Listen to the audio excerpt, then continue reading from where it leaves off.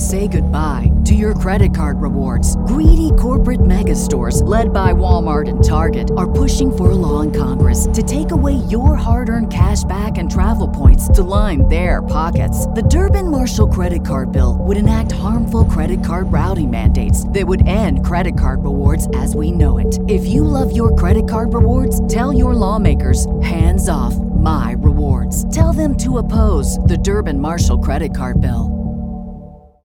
As humans, we're naturally driven by the search for better. But when it comes to hiring, the best way to search for a candidate isn't to search at all. Don't search, match with Indeed. When I was looking to hire someone, it was so slow and overwhelming. I wish I had used Indeed. If you need to hire, you need Indeed. Indeed is your matching and hiring platform with over 350 million global monthly visitors, according to Indeed data, and a matching engine that helps you find quality candidates fast. Ditch the busy work. Use Indeed for scheduling, screening, and messaging so you can connect with candidates faster. And Indeed doesn't just help you hire faster. 93% of employers agree Indeed delivers the highest quality matches compared to other job sites, according to a recent Indeed survey. And listeners of this show will get a $75 sponsored job credit to get your jobs more visibility at Indeed.com/podcast. That's Indeed.com/podcast. Terms and conditions apply.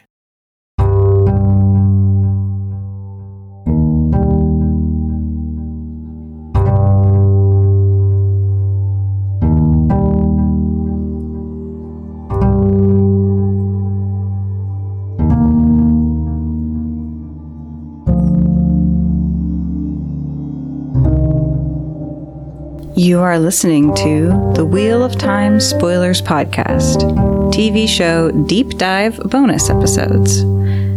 These were originally recorded as videos, but technical limitations kept us from getting them out to you, so we have retreated to the audio-only format of a podcast. I have done my best to remove the silences from when we were watching scenes and chaotic background noises, but otherwise not edited the content at all for coherent thoughts. As with our regular podcast episodes, you can find these ad-free through our Patreon at patreon.com/WattSpoilers.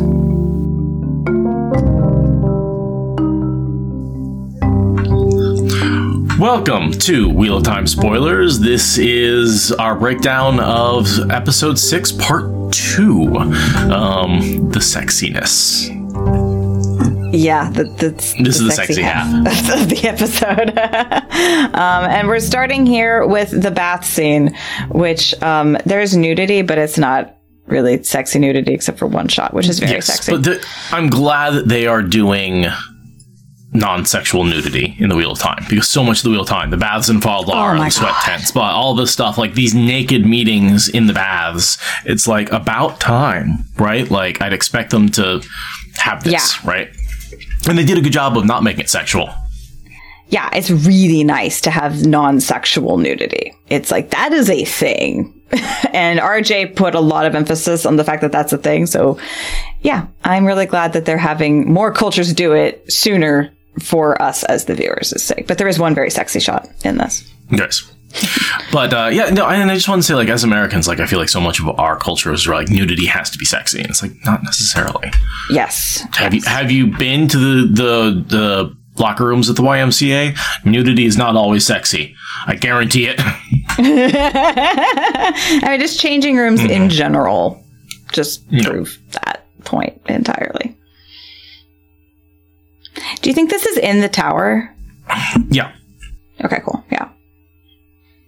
It's a sauna at the tower. Message arrives in the blue towel. Oh, I didn't notice that. Okay. Yeah, so blue message for the blue. Yeah, these must just be servants who are walking in and out, is what my assumption. Novices or servants? Probably servants. I don't think that they're going to have novices as bath attendants. These are not Aiel. Right. Aiel would have, their apprentices as bath attendants, and Gai Shine, though. They'd actually mostly have Gai Shine. So, yeah, these are servants. And there we get that just amazing accent from this actress. The Scottish. Oh my God. Yeah. So cool. Yeah. And I love the line too of like, seriously, we're doing meetings in the shower, in the sauna. It's just, It's a funny line. And like Moiraine is able to say two things. I mean, she's able to hide what she's doing in plain sight. She's like, I literally haven't gotten to do this for 2 years. That is such a believable thing that she actually means that. But also it allows her to obfuscate the fact that, like, of course she's not going to take a meeting in the hall. She's being super sneaky. Like, she can't know subterfuge, but also like legit sauna. It's fun. As Moiraine, everything she does never has just one purpose. Never. In this case, the second purpose is to relax after a long bath or journey on the road and actually enjoy the steam rooms, which she doesn't very often. And it's a long damn day that she's having, and she's going to have to go right back on the road. Like, do not begrudge her one opportunity to take a hot shower. Right, and she knows... I guess at this point she doesn't know she's going into exile, but I assume she's the one who tells Suan it has to be exile. Because of what happens in this conversation, but she knows she's going back on the road shortly. She just doesn't know the exact circumstances yet. So Mygan tells everyone to get up and leave. Mm-hmm. Again, confirming she has to be the head of the Blue and that is a very well-known fact. Well, she's a sitter, so that's well-known. But yeah, just her authority is unquestioned by anyone. Do you think this is the Blue Quarters or just the baths in general? I was wondering that. It seems to me like the tower would just have a nice sauna spa setup for everyone, and maybe like there's like one that the Blues favor and one that the Reds favor, but like I don't think this would be in the quarters. I think that all Aes Sedai are going to want this kind of facility. I wonder, because like part of the problem with the White Tower is they don't have elevators. So getting up to different floors is actually kind of a pain in the ass. And getting water up to certain floors is going to be more of a pain in the ass. So I imagine the baths would be on the lower floors, like as well as the kitchens, right? Mm-hmm. Yeah, I mean, I assume that they have some level of plumbing. Clearly, their sewer system is more advanced than the medieval period. Right. We see the streets being extremely clean, and I don't think that that's a historical anachronism. I think that's because indoor plumbing survived the breaking as a concept, especially for highborn magic wielders who were going to live for centuries. They didn't forget indoor plumbing as a thing. And neither did the Ogier who built this city. Yeah. So, they can get water a certain height, but yeah, I mean, without the power, there are physical limitations on what they're going to manage without electricity. So it's probably lower down. Yeah. But I can't imagine that there isn't a communal bathing system in the tower. Like these are fancy people. They want comforts. What do you think? I think just on power. Yeah, I think she's probing to see what the sentiment is. Mm-hmm. But I think it's on power. Her sanity is not in question. But that's something that Moiraine, the disgraced sister, would be asking. So it's a worthy question to just be like, hey, what's the tenor? What's the timbre? Like, are there threats I need to bring to Swan's attention when I meet her in like 4 hours? I also love how this actress just looks like an angry school teacher.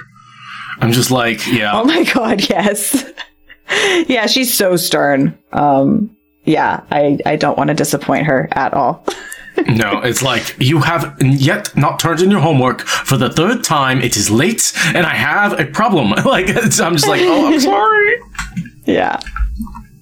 Sean Chan. Sean Chan alert. The whole point is she wants to investigate that, which makes me think she's going to be collared. I agree, unfortunately. I think she's going to be our Pora character who gets fully lost. She's presented as way too anxious about this whole thing to not have a horrible end, and I'm already very sad for her. The only other thing I could see is her sending someone off to investigate, and that person gets collared, and then she has like guilt about it or something like that. Yeah, I think that she's going to be so worried about something like that happening that she's going to go herself, because we're being made to care about her and none of the other Blues. So the only way for us to have impact when Egwene recognizes another Aes Sedai is for it to be someone we recognize from the tower. And Maigen is by far and away the most distinctive Tower Aes Sedai that we're interacting with, aside from Swan, who I consider in the special category. Just sort of showing off the Blue Network, right? This is her investigation. She knows what's going on. The Blue Network exists. The Blue Network is powerful. The Blue Network sees all. Eyes and ears in every corner. Oh my god.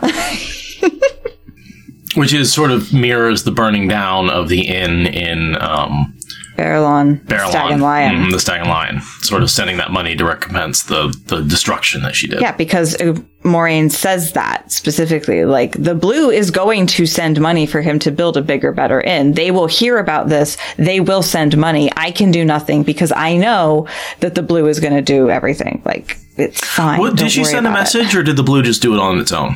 I thought she sent the money. I think she just said it on its own. I think she said something like, I'll see to it, or the Blue will see to it, or something like that. But I always assumed that she was relying on something like this. Like, that was kind of always my just like subtext, was like, they'll hear about it, they'll fix it, it's fine. I have an insurance policy called being a spy.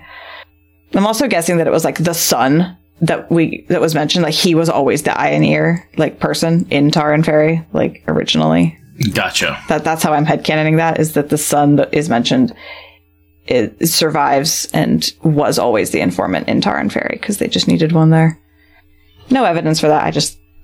It's conservation of characters. So two things there. How did they get to the Two Rivers? The ways, which I'm sure we're going to encounter in the next episode. Mostly based on the previews I've seen, but also just logically. Yeah, I mean, and we know they see Trolloc bodies in the ways, which confirms that this is the right guess. Yeah. And what was the other thing? Oh, what did she say? Bringing Nynaeve? Yes, and then the most powerful channeler, which is, of course, Nynaeve. Yeah. And I feel like in the books, it's more of she brings two powerful channelers. They don't really... Nynaeve, I feel like, has gotten a little bit of a power boost early on, whereas Egwene is still, like, idiot novice trying to learn how to learn some basic weaves. Which mirrors how their experience in the tower goes in Dragon Reborn, where Nynaeve is instantly bumped up and Egwene is just left stumbling behind. This mirrors that. This is creating that same dynamic between them. The thing I wanted to point out about this whole section is it keeps flipping back and forth between the two of them, right? And she's always in steam. Moiraine, you can always see clearly, and Maigen is always seen behind steam. And I only bring this up because there was a scene in, I can't believe I'm going to say this, there was a scene in season 1 of Game of Thrones where I noticed the placement of an incense bowl that was making smoke in a scene between Varys and Ned Stark, where it was very obvious symbolically that Varys was blowing smoke up Ned Stark's ass. Like the placement of it and the way it kept flipping back and forth, it just screamed like a neon sign to me that the smoke is an allegory for the fact that Varys is completely lying to Ned. And so, what do you think? This is a smoke screen? Well, so then I was looking at this, being like, it's one of them is obscured and one of them isn't. I'm not sure who's blowing smoke up whose ass here. I mean, we know it's Moiraine.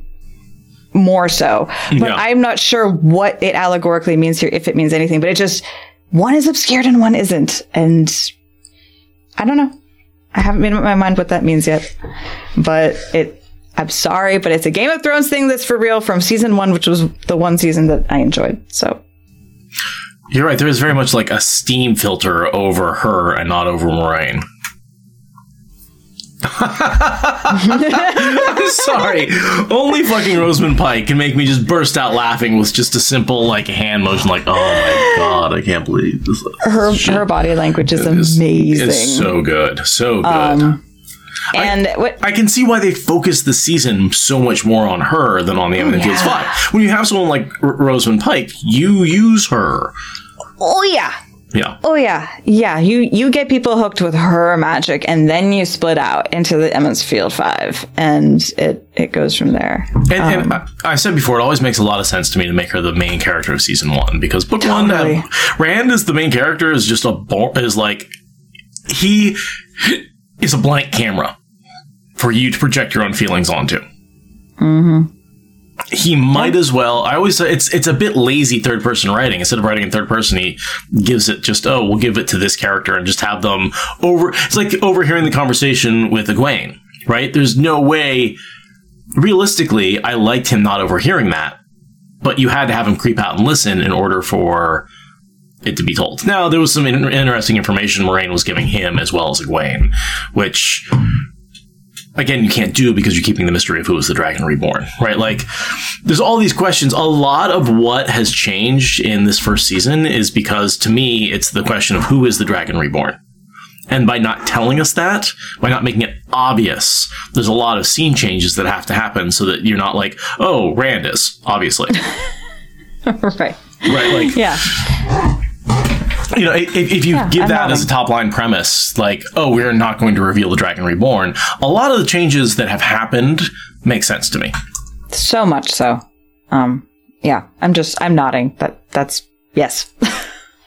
And the hate her all you want line is just like, that tells you what they have been doing for the past 20 years, is presenting a very cold, disunited front. Like, it's not just that they're absent from each other's lives, it's that there is animosity in how they have presented their relationship to the world. Like, and that's like going back to when they were first raised, despite their friendship as novices. You know, like, there's history there that we're getting filled in on. Like, hate her all you want. Like, this is a long-standing problem.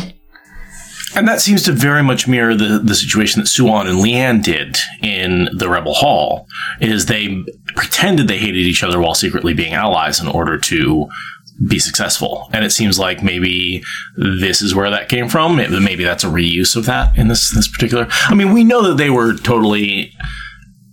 It always did seem a little weird that Elaida was the only one that remembered their friendship. Mm-hmm. That always seemed like a little bit of a plot hole that, Elaida is the only one that remembers that those two got along and is still... Like 20 years ago? 20, yeah. What? Like, but like, that's not that long for a lot of these Aes Sedai. Exactly. I would think more of them would remember it, yeah. That doesn't seem like long enough to forget that much. It's like, normal teachers remember their students 20 years later. Right. Like... Okay. Anyway, so that was always a weird plot hole. So it's nice that instead of being, they just ignored each other, now it's like, they're actually antagonistic. And to me, that is a more realistic way to take a friendship that goes sour than, they just ignore each other now. Yeah, exactly. Especially because they gave us the thing about Alana remembering, like, the illicit pets that Moiraine had. Like, she definitely remembers who she was best friends and lovers with. She definitely remembers that. So they're giving us the reason why you have to have more than distance. You have to have antagonism. It's also why I think they're putting Myrelle and Alana together, because Myrelle was the friend, not Alana. But now Myrelle, and so it seems like they're giving Alana some of Myrelle's memories and friendships of being in that sort of friend group. Because and Alana is in that friend group, just less so. Yeah, she's like on a farther out circle. Wasn't it Siuan, Moiraine, Myrelle, and wasn't there a fourth that was like kind of close with them? And Shiriam. Shiriam, that's right. But only two of them were in the room, and that's why they ended up, when the prophecy happened, and that's why they ended up being even closer. They almost told Shiriam. I mean, granted, Shiriam wasn't Black Ajah at the time, because she was still accepted.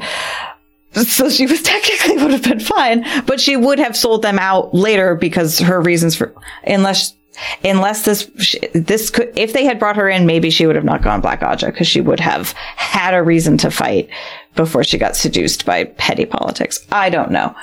But it was Shiriam, not, and then Alana was like, the fifth friend, just farther out. And like there was several other, like Leandrin and the Peter Pettigrew of the group, Well, not exactly that much of a hanger-on, but just the larger body of women who were friendly, but not on the innermost secrets.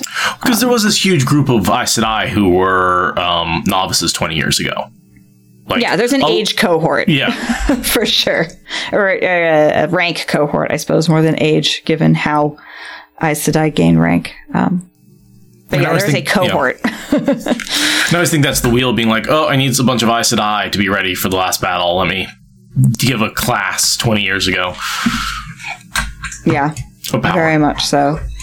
And then what happens next here is basically the plot of New Spring being recycled. She's like, that's ridiculous. No, you don't even know what my point is. Like, you can't just stop my quest in the middle of it. But it does seem to be that. She looks like a loose cannon needing to be, nailed down and kept under closer wraps. Like, that's what she presents, and she's being treated accordingly. But it's dumb. But this is basically New Spring. Her need to get away because she's been will be ordered to stay. In this case, she has to get her order overridden. But either way, it's Moiraine desperately needs to get away before she's given responsibilities that will keep her from her Dragon Reborn quest. They've brought that urgency back. Yeah. And in this case, it's basically being in charge of the blue instead of being queen of Andor or Kyrian. Yeah. And that's why I think that she is still going to go west to investigate the ships. Like, she's got other blues she can pick. It'll probably be Shiriam or one of the sitters. Like, I mean, there's a lot of blues that are going to come up later that they can have be the head of the blue in her absence. Because we need to see her in a collar in order to understand what Egwene is about to maybe not avoid. All right. Let's go. What dropped out of there? Go forward a tiny bit and you'll see it in her hand, or go back a bit and we can see it. But it's one of the flowers that's growing and hanging into the walkway when she walks to the hospital where Egwene and Perrin are. Gotcha. It's some kind of beaded fob, and then the flower on it, so she knows where to go. She knows. So this is a message that Egwene and Perrin are in town. This is when she receives the information that they've arrived. This is when she receives the information about where they are. She knows that they've arrived, and she's waiting for news about where to go. And those flowers, you'll see when she walks in and is being brought in by the Yellow Sister, you'll see those flowers growing over the door. Oh, yeah. I mean, they cut right to them right there. They're over my head. Yeah, they're all over this whole walkway as she comes up into the room. And I couldn't find anything out about this Yellow Sister. She's just named Yellow Sister in the X-ray. But I like that Moiraine works with yellows, and also yay for a plus-size actress in a beautiful dress who's also a racial minority getting an important little bit part with speaking lines. Yay for that. But it's just a very yellow scene. It's just a pretty plain scene. And notice there's an Aes Sedai who totally gives Moiraine a double take when they go through. Because Aes Sedai stuff. So you think that could have been Shamaran? Shamaran? No. Shemral. Oh, what was the fuck your Yellow Sister? What was the quote about? Chesmal Emry.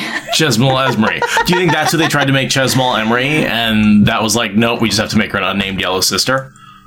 Because either that or the sister getting burned, but I could see it being like, which Aes Sedai should we have Moiraine trust implicitly? Chesmal Emry. And Rafe was like, hell no! And Moiraine does not trust Chesmal fucking Emry. I will headcanon that's what this was about. That's what.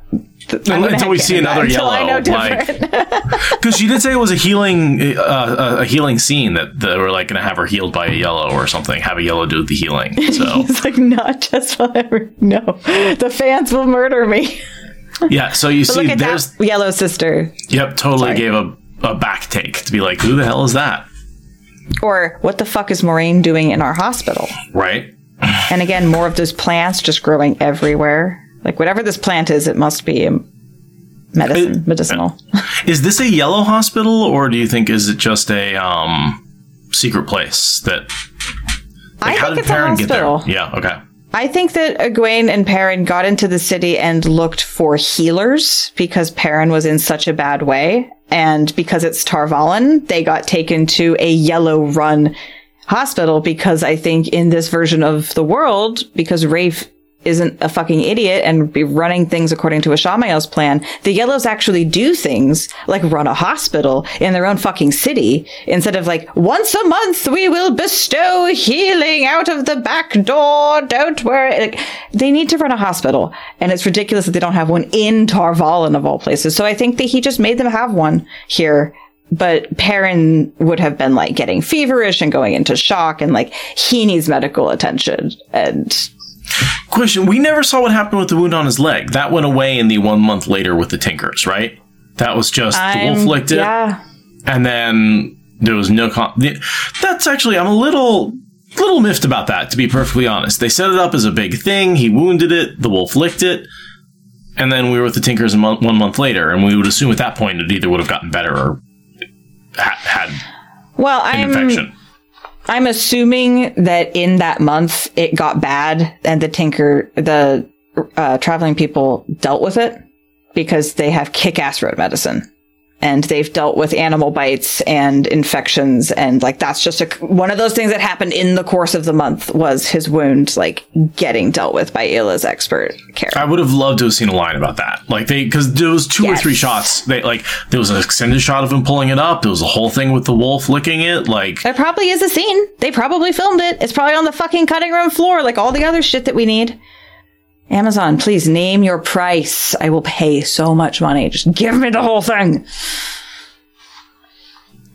All the herbs, all the lanterns. This looks like a really cool... And look at like that stuff hanging like right over your head. There's like these vials. It's like, I'm guessing it's some kind of like centrifuge that they're able to like spin to like make like extracts of various things, you know, with like alcohol and stuff. Because like, again, this is not medieval period science. What do you think about that? I have people watching for their arrival. She knows they've arrived. She doesn't want them running to meet up with each other and maybe running away. She knows if they come together, especially if Nynaeve is in the mix, which Egwene doesn't know Nynaeve is alive yet. Moiraine knows. Then they'll all run away again. If Nynaeve gets all of them together, she's going to take them all away. So the only way for Moiraine to keep them secure is to keep them isolated until the appropriate time to bring them together. So she uses 2 true statements to give a completely misleading impression. I understand her reasoning, but it's nefarious. It's a little bit. It's because it would be better to be like, I have them. I will, once parents healed, I'll bring you to them. Right? That seems like not a hard thing to say to her. But she doesn't trust her not to go running off and trying to find Rand on her own anyway, because she has had more than enough of Nynaeve's attitude at this point. I have a good authority that they're alive. My authority. I've met them. Yes, my authority. Extremely good authority. I trust it implicitly. It's like, you know how you hear a first-hand account? Moraine's heard a 0th person account. First 0th hand account, yeah. It's when you're yourself. Yeah. So is his back still wounded at all, or it looks completely clean to me? Not that I can tell. It seems like the healing's been done, and now he's in that, 12-hour coma level sleep that happens when you get a serious healing and you have all that strength. And also, he probably hadn't slept for 2 days, so... Right. Yeah. Because I am the future Amyrlin's seat, and I care. Yeah. He was still moving and moaning and writhing around when you fled the tent. You can't make that promise. Yeah. I am so annoyed with her for saying that, because you know damn well you didn't kill him. Yeah. But there's this moment, just a tiny bit. So she says this line, right? And Moraine's looking at her with this new light of damn, you really have some fire in you. And then there's the sound of flame, crackling flame, comes into the Foley, and there's just this long shot of Egwene's face with a flame in the background as Moiraine is reconsidering her.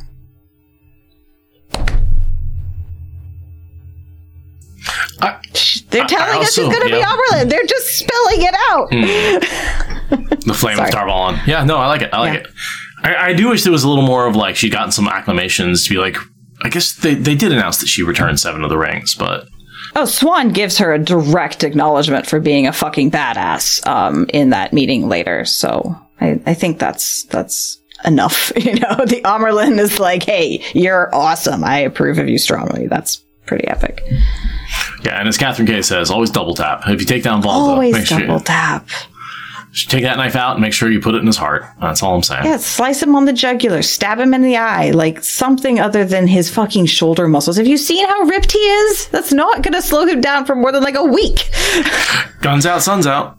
Exactly. Oh yeah, that's the whole... He is not okay. There's something going on mentally with him that's A, turning his eyes golden, but also B, just trauma. An acknowledgement that trauma is a thing. What a fucking radical concept.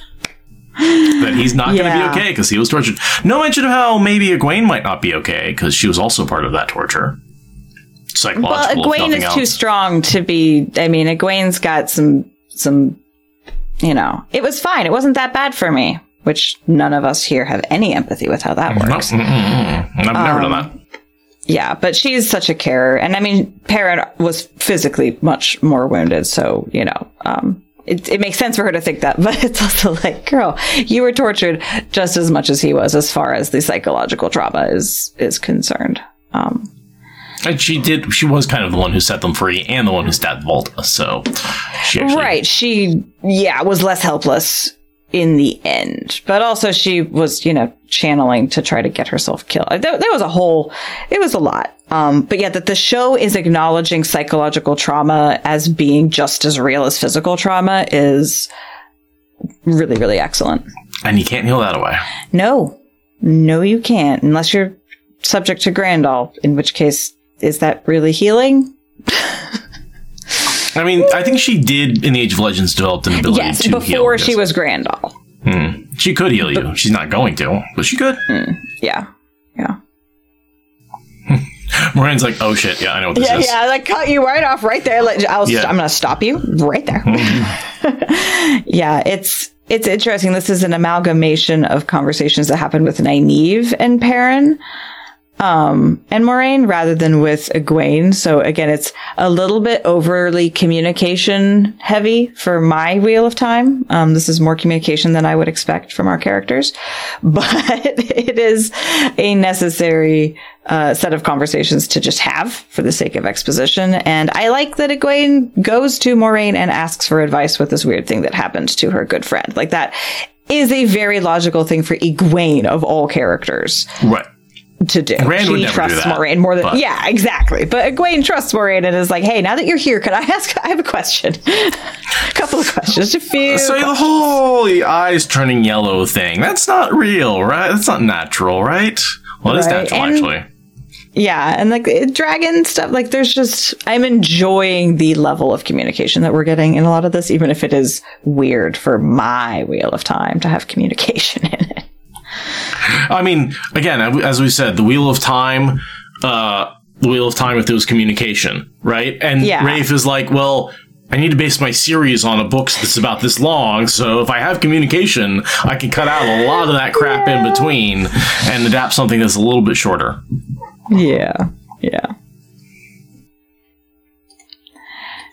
So, I'm wondering... Moraine's line there, they would do him harm if they knew. I'm wondering if this means that Elias, as an event that happened at the tower, was kept. And the character may or may not be kept, but the event 15 years ago or whatever was kept as part of tower lore and part of Aes Sedai lore. Like, that happens sometimes, occasionally, or at least has happened once in recent memory. There has to be, she has to know something about it. She has to know what's happened. It has to be relatively common that people would know. Like, other than just like, oh, his eyes are turning. Again, maybe they think he can channel. That's the only, like, reason they might want to try it. But she doesn't seem to think that. She might also think that, like, they might actually just want to hurt him for the yellow eyes. So, I don't know. I'm thinking that maybe this is based on a known event. Right, because, I mean, Elias can have happened as an event without needing to be brought into the plot as a character or included in Perrin's arc at all. Like, that time a warder turned into a wolf brother and killed warders getting away from the Reds who were determined to do him harm. Like, that was a big news item. You could also have him have been hunted down and killed, which would be a more serious warning for, what happened to Elias? Oh, he was killed. Yeah, different turning of the wheel. Elias didn't get away scot-free. He ended up killing warders and dying for having done that. That absolutely could have made sense. And yeah, Moraine's like, let's shut this down. I don't need more warder drama on top of everything else right now. So what do you think that we don't know shape or power they will wield? I love that she's a scientist about this thing. She's like, the more I study, the less I know. And I'm taking nothing for granted about this right now. I love that approach, even though it's annoying to us as book people who are like, but Moiraine, you know what you know. And Show Moiraine is like, but do I? Because we don't actually know what the prophecies are in the TV show. We don't know what they've been told, what they've been... We learn that Katara's whole... that situation seems to be verbatim from the book. Do we get the prophecy itself? He is born... more or less in the way that Swan says it later, in their post-sex scene when they're talking about, like, you were there, you saw it. We get enough of the details that I think that we got that exact prophecy verbatim. But that's the only thing that Moiraine knows empirically. And everything else she's learned has led her to question even if that is correct. Like, maybe Katara was wrong, and Swan's like, what are you talking about? Moiraine's like, I'm just saying I have questions. And what if Nynaeve's actually the Dragon Reborn and 6 years older than we thought? Right. What if it's a many-headed dragon? All right. Like, and we'll get there when we get there, but I love that Moiraine is like, nothing is certain in my world right now. And then she can say whatever the hell she wants to anyone because she legitimately doesn't believe anything that she knows. So she can put all the mays and perhapses and I don't knows anywhere she wants and be completely shooting straight. Also, just leave with me with no idea where you're going. It's like, okay, but also sus. A little bit.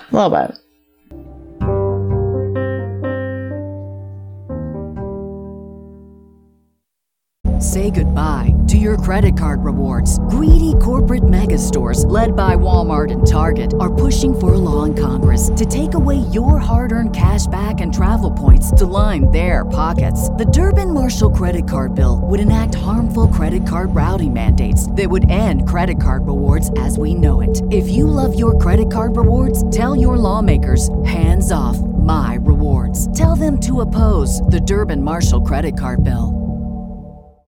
As humans, we're naturally driven by the search for better. But when it comes to hiring, the best way to search for a candidate isn't to search at all. Don't search, match with Indeed. When I was looking to hire someone, it was so slow and overwhelming. I wish I had used Indeed. If you need to hire, you need Indeed. Indeed is your matching and hiring platform with over 350 million global monthly visitors, according to Indeed data, and a matching engine that helps you find quality candidates fast. Ditch the busy work. Use Indeed for scheduling, screening, and messaging so you can connect with candidates faster. And Indeed doesn't just help you hire faster. 93% of employers agree Indeed delivers the highest quality matches compared to other job sites, according to a recent Indeed survey. And listeners of this show will get a $75 sponsored job credit to get your jobs more visibility at Indeed.com/podcast. That's Indeed.com/podcast. Terms and conditions apply. Judy was boring. Hello. Then Judy discovered ChumbaCasino.com. It's my little escape. Now Judy's the life of the party. Oh, baby, mama's bringing home the bacon. Whoa, take it easy, Judy. The Chumba life is for everybody. So go to ChumbaCasino.com and play over 100 casino-style games. Join today and play for free for your chance to redeem some serious prizes. ChumbaCasino.com. No purchase necessary. Void where prohibited by law. 18 plus terms and conditions apply. See website for details.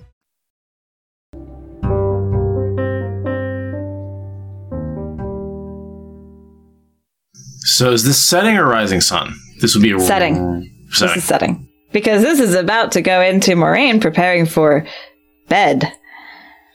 So then, okay, here's my question on geography. Doesn't the river run north-south? Wouldn't the river, that because that's distinctly upriver, so wouldn't that be north and the sun would set in the west? The sun definitely sets in the west. That is right. A thing. I mean, and probably in the southwest. That's the only thing I can think of is maybe this. What time of year is it? What time of year? I mean, spring or like there's maybe Beltane and then a month. And then a month. So I mean, is spring. So yeah, spring. So the sun is heading south. No, it's not. It's heading north. It's heading north in the sky. The days are getting longer. That's what I'm trying to say. So the sun at sunset is moving farther and farther north each night along the horizon, from southwest to less southwest. But it started out pretty south in like December 21st, right? Yes. About the time we are now. Yeah. So, yeah. So I guess maybe if we're looking south mostly, that would be southwest, and then we could say the river's flowing southwest. And I don't remember exactly the direction that the river's flowing. I don't have that fixed in my head well enough. But this is definitely sunset given the plot timing. And so we'll just the sunset didn't seem to line up with the river. That's all I'm saying is like, what it feels like they should be crossed like this, that like the sun should be off to the side of the river, not. That might be true. I just don't remember the map well enough to know if you're right or not. Again, this chamber, like, what the hell? It's gigantic, and it's one dresser in the middle of nothing. Wasn't there, like, furniture here before earlier? I think she's got a suite of rooms. No, but this is the one with the picture frame in it. Oh, yeah. So I guess the camera's basically sitting on her bed.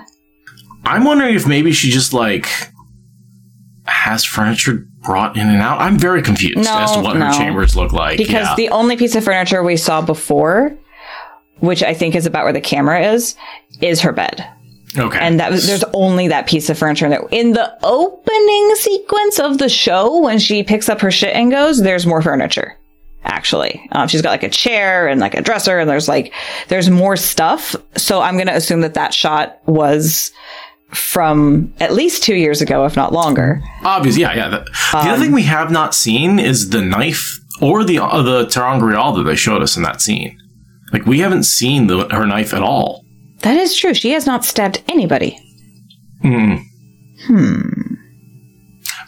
And yeah, where are the chairs and tables from when Lan does the sad thing? Yeah, that's what I'm saying. Like, this is just Maybe there's another weird room. chamber. Like, I mean, it does seem like, the wall of that room is see-through, right? There's something on the other side of that. I'm guessing that's a balcony. It's a balcony. Yeah, maybe there's another room like off, like over your shoulder. There's like yet another room that's more of like her sitting room. But yeah, her whole aesthetic is very bare bones. And I think they're emphasizing that, but it does seem a little bit. I'm agreeing. I'm not sure that I have Moiraine's chambers mapped out yet. Okay, Lauren from Unraveling the Pattern, please get us a floor plan of Moiraine's chambers. Also, just of the entire White Tower. Which we always know means sexy times, right? That's why you mask a bond. Well, I mean, Elaine uses it to get into trouble as well as for sexy times. Sure. I'm assuming Aes Sedai do that occasionally, but yes, that is our very clear signal that she's about to go do things that she doesn't want Lan involved in. Interesting line from Lan. The White Tower is not as safe as it once was. Well, I'm guessing that the warders are passing around the gossip of the tension, being like, oh yeah, no, you've been gone 2 years. Shit's gotten... What's that thing Ciane says later on? Like hot quivering jelly of suspicion. I'm guessing that the warders talk about that because, they want to protect their Aes Sedai, and he's gotten that update. She takes off her ring and starts moisturizing her hands. I wonder why. I have no insight into that whatsoever. All I know is I keep my fingernails nicely trimmed. I love the shot of Lan in the mirror. Oh, I hadn't noticed his face was in the mirror. Oh, that's cool. Yeah. Yeah. And we will point out Moiraine does have very short, neatly trimmed nails also. Go away. Go away. I'm going to go get laid. It's been 2 years. Relax for a minute. Yeah, because I'm about to go relax, and I need you to stand down. Yep. Yeah. Great relationship between the two of them. They are so wonderful. I love their banter. Yeah, he knows what's going on.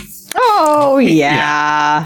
Probably the only one she's ever shared anything with about her relationship with Siuan. It would be really hard to hide that from the warder, especially when she trusts as much as him. So now she's ready to go. She is earrings off, hair down, ring off, hands moisturized, dressed in only white. Nervous. She's ready to go. A little aflutter. Mm-hmm. And I mean, in so many ways, this mirrors their first reunion in Great Hunt. She prepares herself. She's nervous. Like, okay, can we look at that with the door shut? oh, it's so pretty. And someone pointed out that looks a lot more like a waygate than the waygate. It does. It does. It's got like all the intricacies and yeah. Also, No, but the idea that like, yeah, it is the door and then there's a framework around it with a gateway. Like I'm looking at sort of the frame. So it's got the door in the middle and then these sort of 4 bars connected by 4 knots at the edges. And between them, there's sort of what looks like weaves, right? Mm-hmm. So like this almost looks like a representation of a gateway to me in Angreal form. Damn, you're right. And it's even got the like symbol at the top for, like a weaves coming out of the channeler. Like, god damn, no. I firmly believe that this is a ter'angreal that creates a gateway to a safe little bubble space. And I think she's perfectly safe there, and that's why she's okay sending Lan away, and Lan doesn't know that, because that's Aes Sedai business exactly how she's making this happen. But, I love that. This is literally a gateway ter'angreal. And it looks like a gateway that you would channel. It looks like an object you would channel into to make a gateway if you're a book reader. Oh my god. Love. Now, the question is the gateway to where? That's a question we'll have to answer in a minute. Mm-hmm. And also observe her hand gesture and how incredibly evocative it is. Okay, so she channels into the center of the gateway, and the weaves sort of, it's almost like it presets what the weaves are going to look like, and you just fill them in. Sort of also like it with the white rod, the oath rod, right? You sort of fill in the weaves, and that creates the weave for you. Which is how it gets described. Yeah, and it's how it gets described in the books with the actual traveling, or with the call box. The power flows into the runnels, and that was always a really cool description that didn't get used enough. I think Rafe agreed with me about that description not being used enough, because now that's how ter'angreal work. Yeah, and Little Jen points out, like electricity flowing into circuitry. Yeah, like totally. You just provide power at the 2 points, and power flows through it and does whatever it does, and then you have a computer. It's just 2-pronged. Yeah. The only other thing about this scene that is a slight fail is they forgot to take her ring off in some of the shots. And they did? But she takes it off on the desk, but then when she goes to close the door, it's on her hand again. And then when she makes the weave, it's off again. That's just an error. Oops. I like how we thought this was a flashback scene, because the lighting is so harsh, it makes her look hair much down. Younger. She's dressed in white. She's trying to be the novice girl that she was before everything changed in their relationship. We were right to think she was de-aged. She de-aged herself, literally. But the harsh lighting also makes it look very, changes her face. Yeah. Now, partially why I don't think this is just a gateway, and why I think this is the world of dreams, is this right here. When you step through an open gateway, you just step into that like it's another room. This very much feels like leaving your body, entering another world, entering a dream, perhaps, rather than just entering another room through a gateway. I agree. And now we have this hut. And I need to pause, and I want to go back. We're at 3309. I want to go back and compare this hut to the hut she grew up in, because I do believe they're the same. I agree strongly. It's just a little more furnished. But do we get... So here's a decent shot of her hut. I mean, door, frame, everything. This is... Okay, again, Lauren, unraveling. We need a map. Yeah. Yeah, it's just more furnished. She's just got nicer stuff in it, because... it's a dream. And so she can have the nicer shit to make that the slightly more comfortable place than it was when she was growing up. Just slightly. But, like, look, even the hammock is there that she was sleeping in. Like, all the fishing nets, like, there's some nicer curtains hanging in the corner. But, She's got lamps, that they didn't have before. Like, whatever, nice. But these are the nice same textiles. walls, same place. Yeah. And this is 40 years later. I cannot believe that this is a real place. No. It has to be. It burned down in the cold open 40 years ago. Right. Yeah. Right, of course. So it's destroyed. So there's no way it's the same place, but it is the same place. I'm saying World of Dreams confirmed. I don't care what the bonus material says. I don't think the bonus material says it's not some part of the World of Dream constellation of features. I don't think that the bonus material explicitly takes that away. And yeah, this is a dream. This is a dream space that they are going to in the flesh, where they are safe, where everything is under their control. There is ample evidence across this entire sequence that is the case. Yeah, and I don't care what anyone says. And keep an eye on their clothes. Yes, same. Oh, chat said this is the place she would have built for her family. My heart. Don't smile. Like, I know. Oh my God, everything about their interaction is like, we could go over every gesture because it's just all delightful and wonderful. It's just so great. It's so great.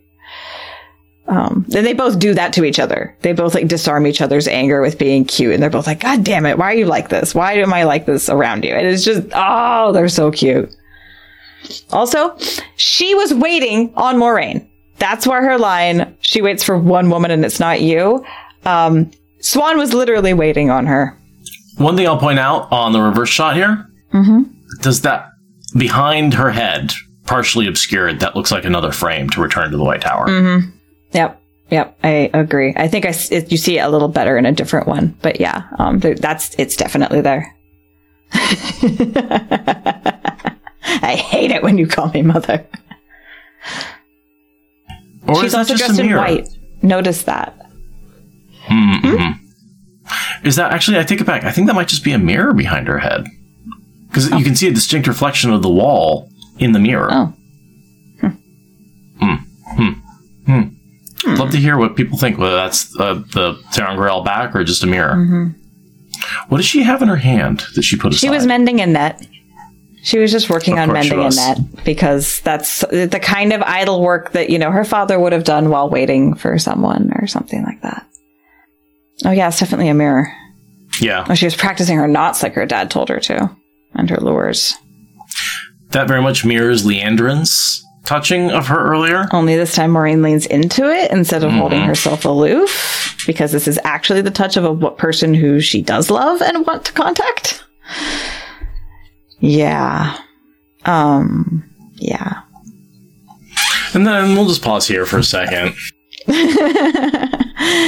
The music, the eyes, the everything, it's so gratifying to see their relationship fully fleshed out on screen. And we've talked about the love pentagram before, right? Siuan, Moiraine, Tom, Gareth Britton, and Morghese. Yep. Which I hate. Yeah. You hate all of that? I don't like it. I don't like RJ's need to pair people up with people who knew each other's exes. It's just a lot. Well, I mean, it's one big family when you come back down to it, really. And I'm not the hugest fan of that. That was prevalent in fantasy, though. The Sure. The lines of bloodlines make a difference for you. Rand is the chosen one, partially. I mean, it's he could be born to anyone, but it's partially because of his bloodlines. It's like this weird, like, he is the rightful king of Andor in some ways. Aside from the fact that kings can't rule Andor, but yeah. Well, yes, yeah. But yeah, and yeah. But the cool thing about this relationship is not just that it's still alive and being shown in all of its lovely complexity and non-cishet male gaze. Oh my God. That's one of the best parts about this sequence, is that it is not shot by a clueless straight man at all. Does appeal to one, though. Because good art is good art, okay? Like, the cishet lens, the cishet male lens that doesn't examine itself is boring for everybody. Like, it's diversity makes better art. The other really cool thing about this relationship, that in the show that I did notice people talking about that I wanted to bring up, is that these women are both older. Aes Sedai age in a different way than normal women, but still they're well over, I mean, they're well past 40. The so actors, they're past their last fuckable day, according to Right. Hollywood. They are well past their last fuckable day, and they are having a hot, sexy encounter. And they're interracial lesbians. Like, they've just got, I mean, remember when Captain Kirk was amazing for kissing a black woman? Like, obviously we don't because we're too young, but like, as a culture, can we remember that was not that long ago? And now we've got, you know, major fantasy with women doing it. And it's something I hadn't noticed. Yeah. One of my good friends in Virginia, his parents weren't allowed to legally get married in Virginia when they got married in a different state. But they, you know, it's very recent living memory for a lot of people that this relationship would have just been. Yeah. And so it's women, they're older and they're interracial, and it's just, I hadn't noticed all those layers at first. But when you put it all together, it's nice. It's sad that it's remarkable, but it is remarkable. Yeah. But it is shot in a loving and beautiful way that's not exploitative. So it's like, could it get any better? I am skimming Twitter only the slightest, but according to Twitter, no, it couldn't get any better. Everyone's just melting for this entire interaction and everything that goes into it. And it's really pleasing to the eye and to the heart. And to the story. Right? Like, we all were like, oh, yeah, I mean, I guess they got together back then, but now they're mature. I guess they don't bang anymore? That doesn't make any sense. Like, you know, like, it was always such a weird change to make. And it's definitely something we've talked about, being like, I mean, I guess now that they're not novices, it's not okay. That seems weird. Yeah, because it was just a college thing. It's just for girls. It's not for mature women, certainly not for blues that are dedicated to their cause and on and on. Yeah, no, and I do think it adds to the story to give Moiraine a more human dimension. We're seeing her far more upset, distressed, excited, in love, angry. We're seeing so much more of her because this is the one person she can relax around. And it just, I think it adds to the story a lot to give Moiraine, our main character, this human side that has been very lacking on purpose up until now. I kind of think of it like the first time you see your teacher outside of school and you realize that, like, they have to go grocery shopping. And you're like, oh, wow, they eat. Right. Yeah. And, like, I feel like there's a similar sort of experience with Rand and Moiraine, where Rand, like, sees her as an Aes Sedai, and here we're seeing her outside of quote unquote class. You know, no longer is she just interacting with Rand, which is how we always saw her in Eye of the World. We're seeing her in her own element. You know, how much POV do we get from Moiraine before she goes away? Not much at all. And we've got more POV from her. Yeah. Yeah, hardly any. And it's usually about the boys. Yeah. Another thing to point out about this is that Rosamund and Rafe both wanted Sophie to be Swan. And Rosamund wrote Sophie like a letter being like, please take this role, please. I really want to play opposite you for this. And then you watch this scene and the chemistry they have, and it's like, also On Your Knees, which is, that was an ad lib. Moiraine's? Yeah. It was an ad lib, and that means that Sophie's reaction to it is like, that's an improv real reaction. I have a hard time believing that's improv with the earlier setup for it, with the On Your Knees and the whole ceremony around that. I haven't watched the interviews in which that quote is claimed, but it's considered canon by the people that I follow on Twitter. So I like that. So that cut to black was just the way RJ would have wanted it. Yep. Just a bunch of eyes and hands and meaning, and then cut to black. That's how RJ would have wanted it, and I approve. And then two people smoking in bed afterwards. Just drinking in bed and being like, yeah. There's one other note. Okay. When she says no love but the seat in that whole build-up, all I could think about was Egwene. Please let her have no love but the seat. Please. Please. No going. Daddy needs a new pair of boots. No whammy, no going. Yeah. That scene just, it makes everyone happy. Even people who aren't queer, it makes them happy. And they are in new clothes, but obviously they took their clothes off, so that's not unexpected. I think the fact that they're in different color clothes that have color and have patterns and are beyond that whole like novice coloration. I mean, and admire this Paisley. Swan loves Paisley. This is something I noticed in this episode. Swan has a thing for Paisley, so I stan her even harder than ever because I also love Paisley. So she has excellent taste in patterns. But it's like the tension has been released. This is afterwards, and they've dressed in something a little more like normal. Like if they lived here, this is the kind of clothes they might wear. Right. And Catherine Kay is pointing out there appears to be a white dress on the bench right there. Yeah, because that was like, woo, we're done with this. Yeah. For sure. Also, she's wearing her ear cuff, which she was not wearing before. Who is? Moiraine. Moiraine? Yeah. Yeah. She's on her right ear. She's got that gold cuff. And she didn't have it on before. So this is another one of the things where either they fucked up or it's Teleron Riyadh and bits of jewelry can come and go. And that is a piece that she thinks of having. I want to think that it was a gift from Swan. And when she wears it, it's a way of displaying that. But like no one ever knows because Swan gave it to her in private. So she like wears it to the hall to get exiled and all this stuff. And it's like, it's just right there in front of everyone, but nobody knows what it means because otherwise they fucked up by having it in here. And I don't want them to have fucked up. Well, with her hair down, I'm having a hard time. I'm going to go back to when her hair was up. That's the other So it's ear. on this ear. That's the other ear. Oh, I thought I saw it in the mirror there for a second. It's deliberately obscuring. Damn head. Yeah, okay. So, well, I don't think it was there. Maybe, did we see her jewelry on the table at one point?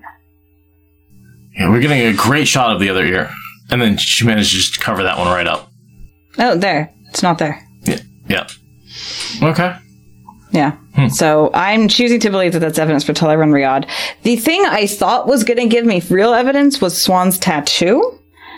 And it didn't, unfortunately.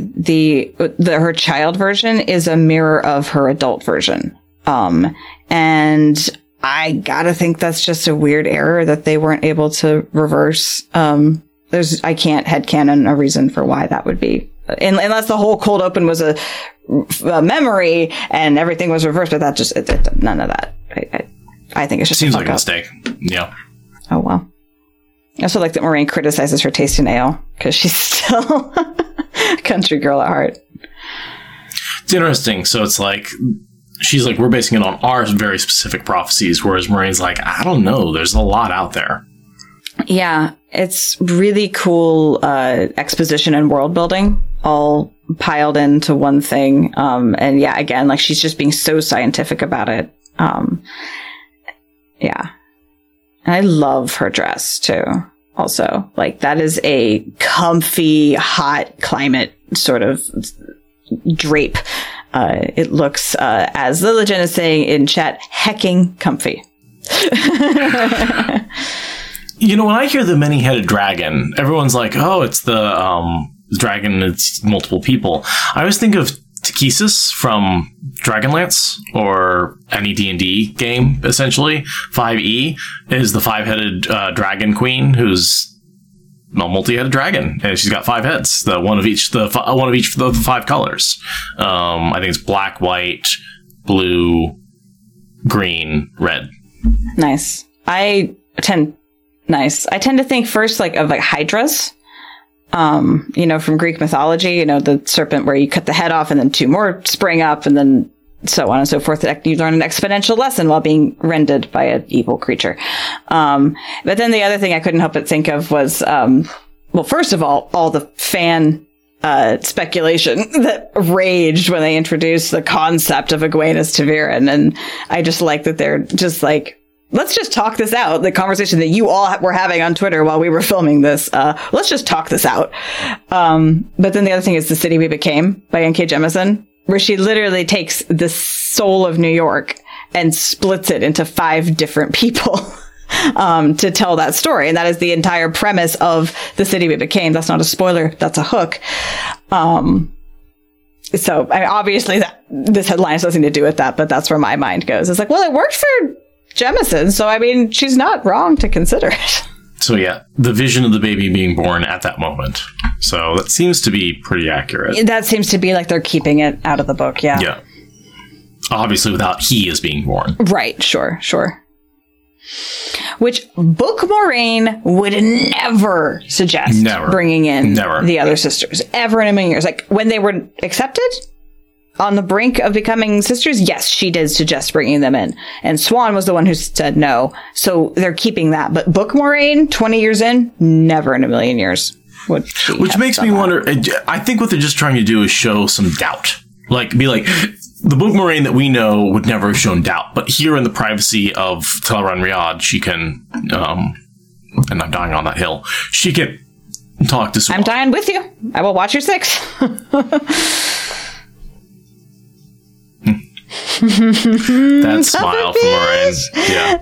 Their interaction is so pure. They have so much chemistry. I love them so much.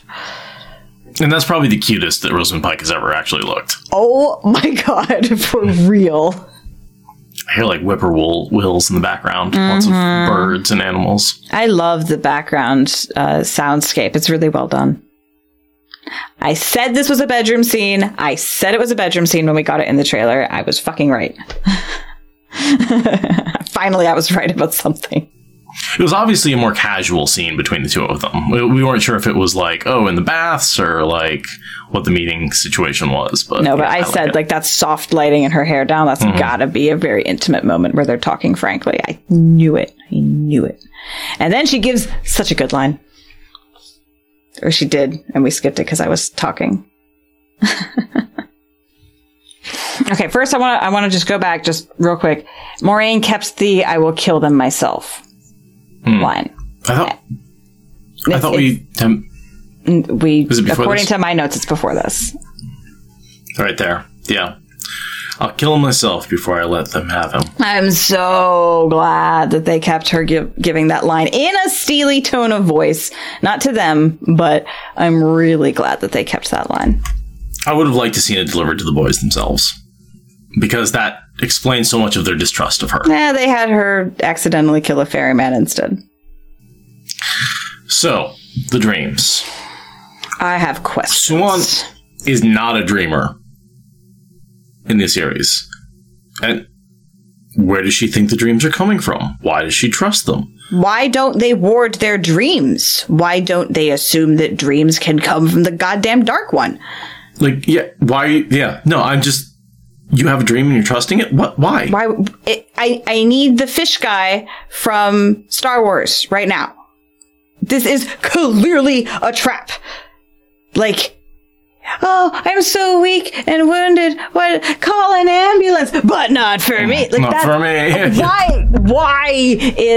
Why is the most powerful woman in the world not able to ward her dreams and not able to wonder if her dream, like, what are we not getting?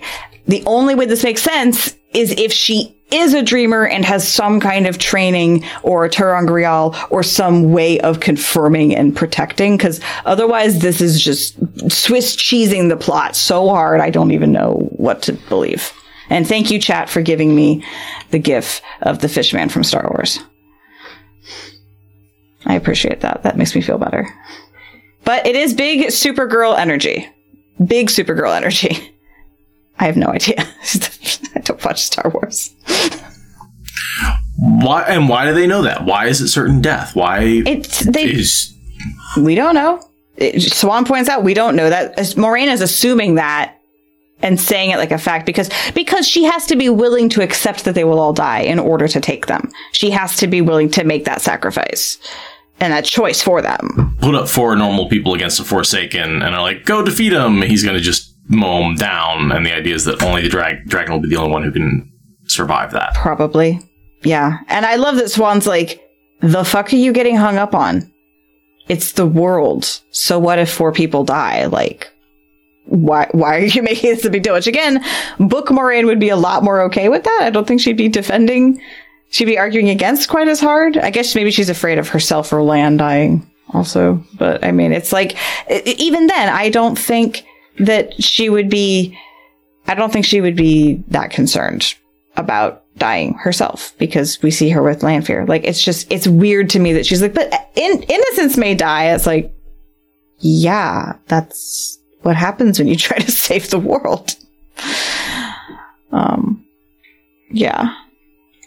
But I love that Swan, like, gives her these eyebrows, which is like, so, and like, that's all she says. It's like, eyes. Yeah, maybe it's harder because she knows them. That might be it. But. Also, let's point out, you know where Baalzamon is. You don't know where the Dark One is. Yeah, I'm very curious about how much their incorrectness to book canon is because they're wrong versus because things have been changed. Like, there's a lot of stuff where, like, they said, we don't know. So anything that you think we've changed from canon, you don't know that we've changed it from canon. We've just changed what the eyes. And I think they know. I'm so curious, like, how the eye actually plays out.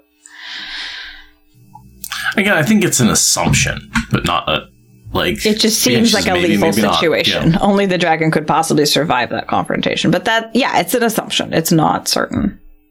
That's a rough statement, because it's not going to be this one. It's really, really rough. But it harkens back to Ela being like, I can make a world where the next time that we spin out, the world is a better place and we can have more time together. And that's... hope of salvation and rebirth. And then Moiraine's like, hell, I'm sleeping my last night with you, maybe in my life. And again, there's that fading and passing through a gateway that brings them back to the White Tower. And their comfort is just, they can't be in the real world. And I don't think they're in Teleran Riyadh proper, because that's a very dangerous place. I think they're in a place that is secluded and safe and bubbled off and is based on Teleran Riyadh, but is not just the open world of Teleran Riyadh MMO, you know? And we've been told they're doing it with the World of Dreams, right? Like, Rafe says you have to have the World of Dreams. So I don't know. The idea that it's just a teleportation when it's to her childhood home, recreated beat for beat with more furniture, is like, I mean, she's certainly powerful enough as the Emerald to create a space like that and have it kept up, but that seems like an unnecessary risk. Huge security risk. Yeah. She would never be meeting Moiraine somewhere that anybody else knew about at all. Also, it looks way too kept up to have been neglected for 2 years. Yeah, no, it's beautiful. It's perfect. They change their clothes. Like, they've got ale. It's too perfect. It's like a dream. And you can teleport to a dream in the flesh. Fine. That is an argument you can make. It's poor word choice to a book reader, but fine.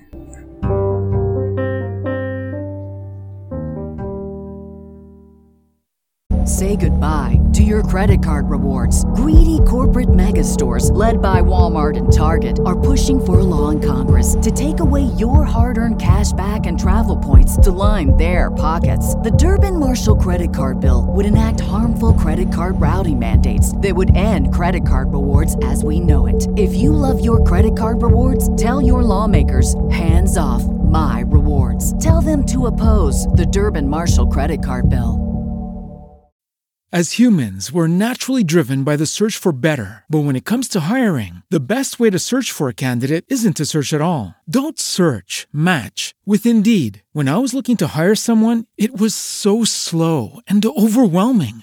I wish I had used Indeed. If you need to hire, you need Indeed. Indeed is your matching and hiring platform with over 350 million global monthly visitors, according to Indeed data, and a matching engine that helps you find quality candidates fast. Ditch the busy work. Use Indeed for scheduling, screening, and messaging so you can connect with candidates faster. And Indeed doesn't just help you hire faster. 93% of employers agree Indeed delivers the highest quality matches compared to other job sites, according to a recent Indeed survey. And listeners of this show will get a $75 sponsored job credit to get your jobs more visibility at Indeed.com/podcast. That's Indeed.com/podcast. Terms and conditions apply.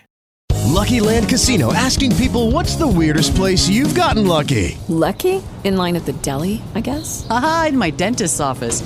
More than once, actually. Do I have to say? Yes, you do. In the car before my kids' PTA meeting. Really? Yes. Excuse me, what's the weirdest place you've gotten lucky? I never win and tell. Well, there you have it. You can get lucky anywhere, playing at LuckyLandSlots.com. Play for free right now. Are you feeling lucky? No purchase necessary. Void where prohibited by law. 18+. Terms and conditions apply. See website for details.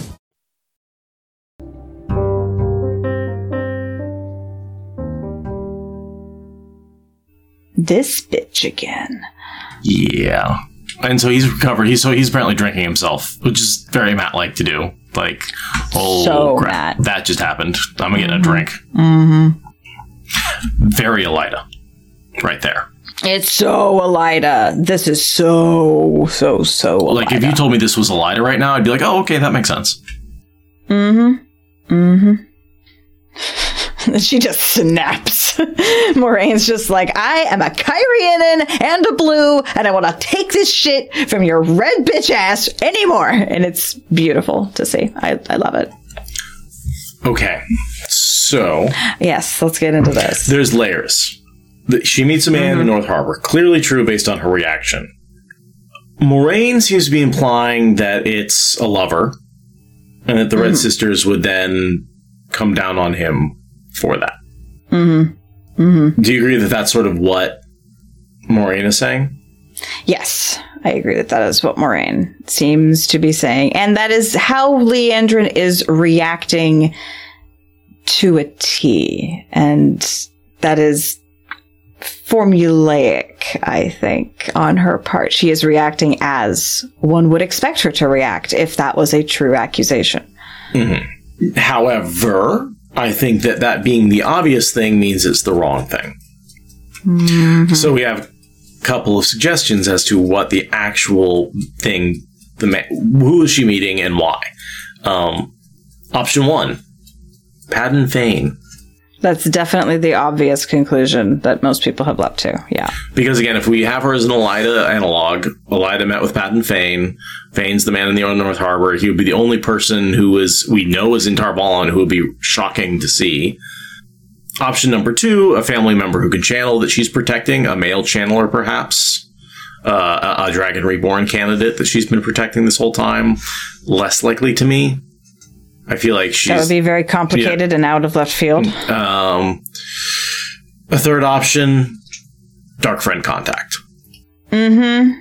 Okay, just a contact in general, not Fain. Not Fain per se, but a dark friend, yeah. Or a Forsaken or something, something like that. Some sort of like nefarious dark one, or a Shamael.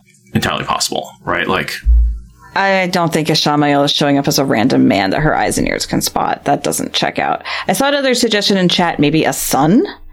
That seems very unlikely, but totally possible. To have a child, particularly a male child, would be rather a breach of Red protocols.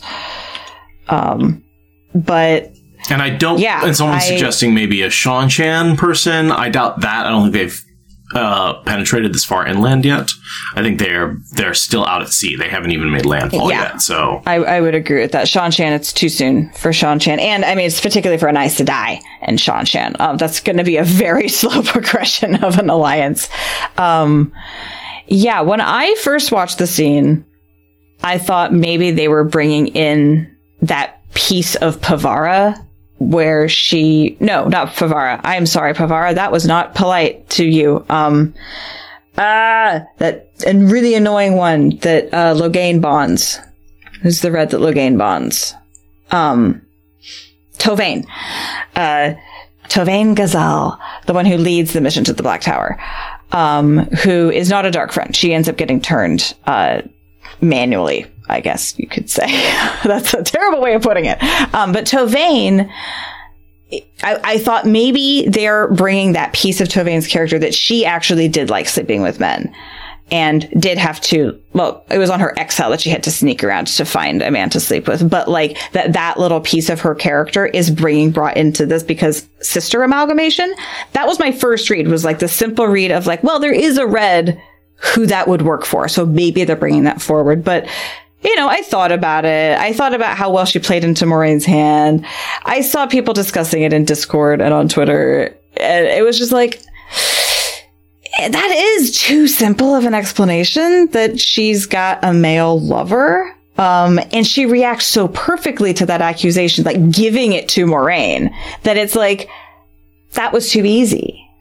But then with Podon Fane as a candidate, Moiraine hasn't been back for very long. This sounds like it's someone that it's a secret she's known about for a while. It sounds like it's not something she just learned about, that might just be me misinterpreting. I think this is all since they've returned. Okay, all since they've returned. So, and I think they've been back longer. I think they've been back for a couple of weeks at this point. Maybe? Or like a week at this point? It's hard to really be sure. Maybe a week. I don't think they've been back for very long. Fair. But Fane definitely would have had time to get here. He knows he needs to meet people here. And if Liandrin is still a dark friend, then contact with Fane totally makes sense. There might also be like a slightly regular meeting that has happened before, a regular spot where meetings happen, and her eyes and ears have brought her fragmentary reports, and she's drawn the wrong conclusion. And Liandrin is just like, yes, you caught me. You caught me. I'm banging him. Oh, darn. You sure do have me over the fire.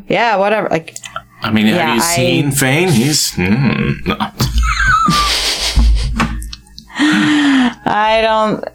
Liandrin, I am still very confused about where she's going to actually fall as a character, but it can't actually be a lover. I think Moiraine's just wrong. In this instance. And Liandrin is playing into that, which makes her seem more like a dark friend than ever. So, but maybe not. Maybe she's just a snake, a pure snake. That's fine. Loyal. Very upbeat. Yes. Those boots, you can see just how much they're pumping up his soles on those. Yeah, his feet and his hands are huge. He's like a puppy dog that hasn't gotten into his full size yet. The haste at which I was encouraged to respond. Moiraine has dealt with Ogier before.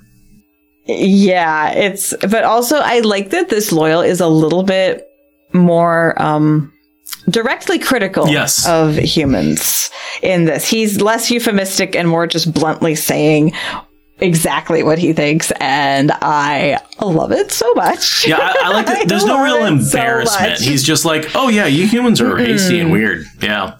You're frivolous with your thoughts. Yeah. You age quickly. No. Like, he just has none of that embarrassment. That's like, it's cute in the books, but with how little screen time they're actually giving him, hashtag I'm mad about the deleted scene that we clearly know was from this sequence. I'm enjoying that he's got a little bit more snark than Book Loyal. It's fun. Away to surmount the ways. I totally thought she was going to say an opportunity, because that's what everybody says. Crisis and opportunity, blah, blah, blah. But when she goes for way and the eyebrows and she's so sneaky. The ways. So sneaky. That was so good. Sorry, I twisted my elbow at some point during the move, and I am in pain. So I'm trying not to move it, but I just totally adjusted my seat and lifted myself up on my arm, and yeah, I tweaked something in my elbow. So hopefully, I'm in pain, by the way. That sucks. Yeah. Do you need to do drugs? I've done lots of drugs. You're lacking in drugs? No, okay. Not at all. Supergirl's in the hall of the tower. So we don't talk about what the help is, but we assume it's reading the guidings along the ways. It's the scene that we got from a little behind the scenes trailer clip where it shows him pointing at a map that Lan and Moiraine are holding up. Because they filmed an entire scene where an Ogier points at a map and tells them a bunch of stuff in a rambly voice and gives us exposition the way that Elder Hammond does for Rand. And then they cut it because they want to take all of our money with selling us extra DVDs. Please sell us DVDs. Where did you see that extra content?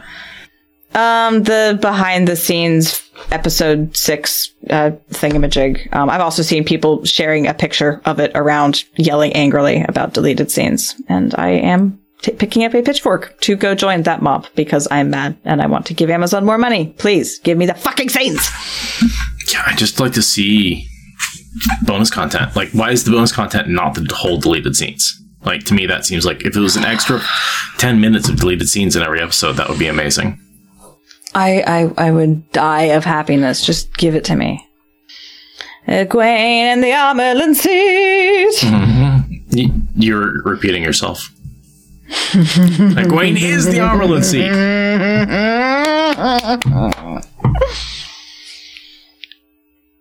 Yes, she is. I think we've said that sentence in a podcast. It's confusing to have the woman in the seat name the same thing. So confusing. But everyone agrees, Egwene. Yes, correct question. She asks all the right questions. That's always what her job in the scene is to ask the correct question that everyone else is asking. Her quote. What did she say? To talk about it. If you can't... She says, if you can't lead the world from a room built of wood and dirt, how can you call yourself a leader? So she's like, why is the White Tower so opulent? And he's saying, exactly. So that whole conversation going on of like, why? Am I supposed to be impressed because you have a palace? Like, and it's such a naive thing to say, and yet it's nowhere in the books. There's no line like that anywhere in the books. There's no conversation at all like that anywhere in the books, much less between her and Lan. And can we talk about... But it's such a her thing to say. how Egwene will be leading the world from that exact hut in the Rebel Tower? Oh, shit. I didn't even think about that. That's 100% foreshadowing for Egwene's power when she's in the Rebel Hall. That Leander and Erlida, whoever, will be running the White Tower, but Egwene will be the true power. Oh my god, I did not even think of that. I love Absolutely foreshadowing Egwene as the Amyrlin Seat in exile. Also, as Chad is pointing out, referencing that Swan is from a hut. Oh, yeah, that's a good point. And is literally making world-changing decisions from a hut. So there's... But I think both of those things are correct. I think that there is layers happening here. And I'm so into it. That's so cool. And of course, last she knew, Nynaeve was dead. Last time she saw Nynaeve, she was being dragged away by her hair by a Trolloc on Winter Night. Like, that's the last time that they've connected. And Nynaeve presumably doesn't know what happened to Egwene this whole time. She's been told, I'll let you know, and hasn't been told yet. This is the first time she realizes that. I mean, assuming she knows everything up through Shadow Logoth. Right. And yeah, but Lan probably didn't tell her, I'm taking you to see Egwene. He's just like, I need to show you the hall, which happens to include Egwene. And this hug from the trailer, that's just... Which is like, when we were like, oh, they're reuniting in the White Tower. This is the first time I realized we're going to see the White Tower, is seeing this scene. Yeah, when this whole thing got teased. Yeah. And it's not you. Love the way she says that. The cool sunglasses. So many people have memed on the 8-bit sunglasses onto her in that. And it's just like, I mean, I saw it the first time I watched it. I was like, the 8-bit sunglasses need to drop down, like, right now. I was going to say, cool women don't look back at murders, because she murdered Nynaeve there. I was like, not waiting on you. It's so good. It's so good. Yes. Can we contrast this room with Moiraine's? How much furniture is, how rich, how full it is. Yeah. How comfortable it looks. Books. Yeah. So many books. Look at all the books. Right. She's got like a reading stand on the left. She's got a reading stand to her, by her side. She's got a table full of books. What is the real... 2 bookshelves. Yeah. A stack of books sitting by the fire. A chair with a cushion. 2 chairs with cushions. What's the circular thing on top of the book? Yarn? I don't know. For weaving? Maybe. I have no idea. You can see her picture over the fireplace is open. And it traveling to Argyle. Yeah, which happens just so happens to be a misty picture of the fingers of the dragon with a boat fishing in the reeds. Just by sheer coincidence, that clearly Rafe didn't read the books because he didn't get that detail exactly right. He's got that detail exactly right. It's exactly right. So much stuff on the desk behind them. There's like a cool blue box. There's like weird lampy things. Of course. Yeah, there's like that if you open it. Of course, it's the warded. Yes. This is.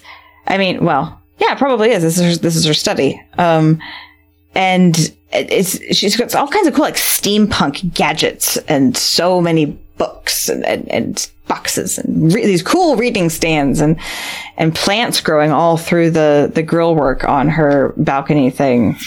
No, one of my favorite parts about the description of the White Tower is that all the various Aes Sedai have their chambers are uniquely their own. And that's why I'm a little disappointed in Moiraine's study being as. I understand why they went with Bear, because she travels and so she doesn't actually put anything of herself in the tower. But it's sad that there's nothing there, because I would have liked to get a glimpse of Moiraine's personality through her room. And a personality besides the cold. No, that's not her home. I know. Her home is her boots and the saddle and the brooding man beside her. Saddle and her cape, and it's like that's how she interacts. But yeah, I am so glad you guys caught that box. It's the Bernie Flamey box that's going to burn a thieving fisherbird's hand at some point here. Egwene bows. Nynaeve does not. Egwene imitates because Egwene wants to be the best little student and be the best little Aes Sedai and do absolutely everything to the max and be the A+ student, because that is who she is, and all of us overachievers absolutely love her for that. And then Nynaeve is like, cold stare in the eyes at you for existing. She's so angry. She's so Nynaeve. And look at their braids. Just the two braids contrasted. And yeah, and her chair's on like a beautiful rug, you know? I actually do want that bookshelf with those sides. Oh my God. So pretty. So pretty. She sniffed. Also, that was a sniff. Yeah, that's a good point. I didn't even notice. It was a sniff. And if you stop on that moment, you can kind of see her ring, and as well as her choice of having paisley as the lining fabric on her robe, because she loves paisley, and I love her for loving paisley. Oh yeah, paisley's that like sperm-looking decoration that's on. It's almost like the half of the flame, the teardrop kind of shape, but it's more elongated and it's kind of spermy. We who like paisley tend to ignore that to the best of our abilities. I do agree it's a little weird that she introduces herself as Swan, not Swan Sedai, but I guess it's because they're not really initiates of the tower yet, so like... There's a whole... She's trying to absolutely butter them up. Like, have you ever been to an admissions college? This beginning is like, I'm cool, let's hang... I'm grateful. That sounds awful. That sounds terrible. If anyone has been to sort of admissions, this like buttering you up, this is the great thing, we think you'll be very happy here, I'm so happy here, there's no problems. This is very much, it feels college admissions, and then Nynaeve's like, okay, cut the bullshit, let's talk about what's actually going on.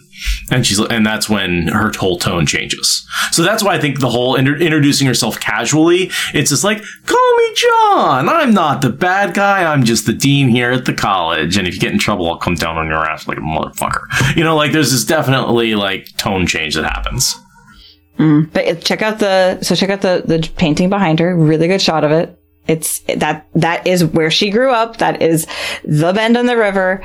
And it's got a little boat fishing in reeds. It's not exactly in like I imagined it from the books, but it could fit the description in the books without really being different. But then check out her ring. Also, you can see her ring. It's just slightly below the frame. Egwene's face. Yes. she thinks that they're talking about her, and it's like you set a rope on fire, girl. Like you are not the most powerful channel that they've seen in 1,000 years. Not yet. You'll get pretty high up there, but and yet you're right. There's a better shot of the ring, the exile. One Amyrlin to another. Yeah. No, there is that like every time I see them interact. Every time. God, can you imagine them being? Because they're going to be so close with Siuan being her advisor for such a long time. Every time I see them in a scene together, I'm like, this relationship's going to be so different at some point. And I can see it being amazing. Like having seen them interact this little bit, it's just, oh my God. The other cool thing I want to point out about this scene is that there are 4 women in the room. One of them is white and she's acting like the servant, while the 3 women of color discuss important matters. Moiraine just opens the door, closes the door, stands quietly, doesn't say anything. Like there's this whole subtext of looks and subtext with Siuan for sure, but like she's not engaged in this at all. She's just like standing in the corner. It just naturally comes when you cast your people appropriately and you have major characters who are people of color. Sometimes you're going to have them dominating our room because that's... Yeah, I like the optics of it, that just happens because that's the argument that's always given for where it's really racist. And it's like, well, that's just how we cast it. But like, how many people are subconsciously or consciously mad at this balance of power? It's like, that's just how we cast it. Oops. But yeah, I love Nynaeve's response here. Anyway, enough buttering us up. What do you want? Yes, I love her. She's so... And that's where I feel like the tone changed, where she's like, fine. Her face changes, her shoulders set different. Like, it's all... She goes from a casual back to standing up. And that thoughtful thing she does, like with Logain. Yeah. And Nynaeve doesn't know it, but this is a woman who started out poorer than she did. No, that whole... No, there's a lot of real life experience going into this right now. And yeah, a lot of this is something I feel like I've felt. Like the idea that you have certain expectations of what life is going to be, and that there's some real bitterness when it doesn't turn out that way. Not irrespective of whether it turns out better or worse. It's just not what you expected. And what she's basically saying is, that sucks. Get over it. Mm-hmm. Yeah, it's how it is. Deal. And then it's like she's talking to Moiraine. This whole thing is addressed to Moiraine as much as anyone else, which is why they keep putting shots on her face, because she's talking to Moiraine. It's, my heart. And she's also, the conversation is, I want to be with you, but we can't. And that's regretful. The wheel calls us to do this, and we don't have a choice. That finger. Hold on. That's all she has to do. And Nynaeve is like nailed to the floor. Yeah. I am still the most powerful woman in the world. Like, hold on.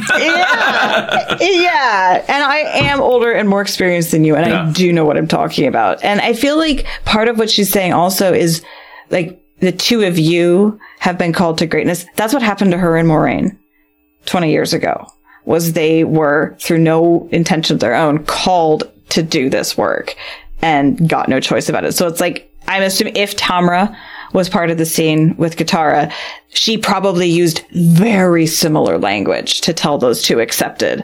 Like, you need to lie to Aes Sedai. You need to not tell anyone. Like, I bet this language, she's recycling this. And Moraine's like, Throwback Monday, okay. I love that idea that she's just recycling a lecture that she got when she was about that age, when she and Moiraine had to go hunt the dragon. That this is something that came from Tamra Osprey. Love it.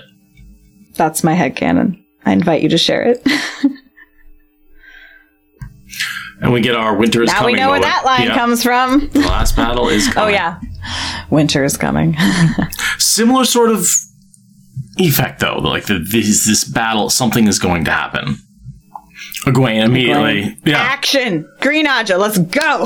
The only thing that matters is what you do. So what do? What's next? Let's go. Like, that's absolutely practical situations. Like, so should I take over as Amyrlin now, or do you want to wait for a couple of seasons? Like, I think I brought up West Wing before, and I'm bringing it up again. It's when the president in that situation, his whole thing was, okay, what's next? Right? As soon as he's decided that we have reached a solution, there's no more thinking about it. There's no more going back over, or debating if we should have done something differently. What's next? Moving on. Next solution. Her last look from the tower, maybe ever. She's emotional because this all lasts. This entire sequence is her being like, this is my last look out from the tower. This is my last time in the hall. This is my last time seeing these women. This is the last time seeing my basically wife. Like, I don't know if I'm ever seeing any of this again. Ever. And I like that Lan here offers support like a companion, not like a paternalistic fuckhead, Like, I don't know. The way he offers support here is really, it's so them. It's just so them. It does seem defiant of Lan to suggest that. I do agree with Chat. It seems like bringing your warder in for that moment would be a breach, but he's like, I'll do it. If you want. But what she's saying is just make sure the Two Rivers folk are at the Waygate. Mm-hmm. Yeah, she says, I can deal with this humiliation and pain on my own. I don't need anyone at my back to be comforting. I just need you to assemble my pawns. But I love that he offers in that way where he's like, I'm here to help you break protocol. However, like, I am here for you. And it's very good of him. He'll protect her through anything, even, stand by her no matter what. Evil eye of all the Aes Sedai, the entire hall. Yeah. Good man. Yeah, that shot. Saying goodbye to the Two Rivers, to the Tar Valon. Yeah. She may never get to be up there again. Also, the costume designers must have loved that front-back double shot. Oh, yeah. They're like, let us flex our skills and our talents. I love that version of the song, too. It's so cool. So, do you want to talk about who we think these sitters are right now? Go up a tiny bit so we can see her skirt. Because first I want to talk about her skirt. Look at how the weave of her skirt, the pattern in the fabric, allows for her to have travel stands be super obscured. It's so cool. I love that as a costuming thing. But yes. You can see that on the balcony as well, yeah. And also, look at the tiles around her. You can very clearly see, starting at 6 o'clock, this the one on the bottom of the screen, and going clockwise, you've got yellow, red, I'm pretty sure that's gray. Green, brown, blue, white. Yeah, and which is basically what we get at the end of the opening sequence, like the where they all come woven together, like beautiful floor. Love that floor. And then, of course, being in the center of that is... In the center of that is a 7-spoked wheel, by the way. Don't know if you noticed that. I didn't. What? I mean, so... It's not really a wheel. Look what she's currently on. But yeah. There's a 7-spoked wheel? So if you look at the lines, see how this sort of... It's more of an... I don't know, what's a 7-sided figure? But there's a line between each colored... Septagon, yeah. So Heptagon is... Okay. So yeah, there's sort of... And of course, because there's 7 oddjaws, there's 7 spokes. And then it's connected by sort of a ring of straight lines that Moiraine is in the middle of. That's so cool. Yeah. But yeah, let's find a cool screenshot to talk about the sitters. Because that's important. Well, I can always just bring the screenshots back up. I still have those. Oh yeah. Okay. Let's do that. Let's bring those shots up because this is a good time to talk about that. I'm going to start with the red. Now, the 3 reds that I have. Did we just lose video? No, there's. Okay. The 3 reds that I have in the Hall of the Tower at this point are Teslin, Pavara, and Elaida. Mm-hmm. Yep, that's what I have as well. Now, is this Teslin, Pavara, and Elaida? I don't know. If it was, then Pavara has to be the middle one, the older one. Yes. And that's got to be Pavara. Oh, well, does it though? Teslin Baradon is mouthful, the bramble one. So I'm thinking she's the tall one with the intense braid. Sure. The one over me. But that makes we made a lot of last time. And that makes the one on our left Elaida. That on the black one would be Elaida. If that's how this is working. Yeah, which I mean, having gone through this, I don't think there's good matches. I do not think they are keeping the hall the same. I agree, but there are some names in this that I think they can't get rid of all of them. And like, so Elaida is a character that either has to be actively blended with another character or has to be her own. Like, we can't get rid of her. Pavara definitely could get gotten rid of. Unfortunately, I love her and Andral, but I don't think they're going to make it at all. Teslin, also, I really doubt we're going to get Teslin as a named character. I really want to. I really hope we see her in Abu Dar, because she's a big part of Matt's story, but I think she's going to get lost.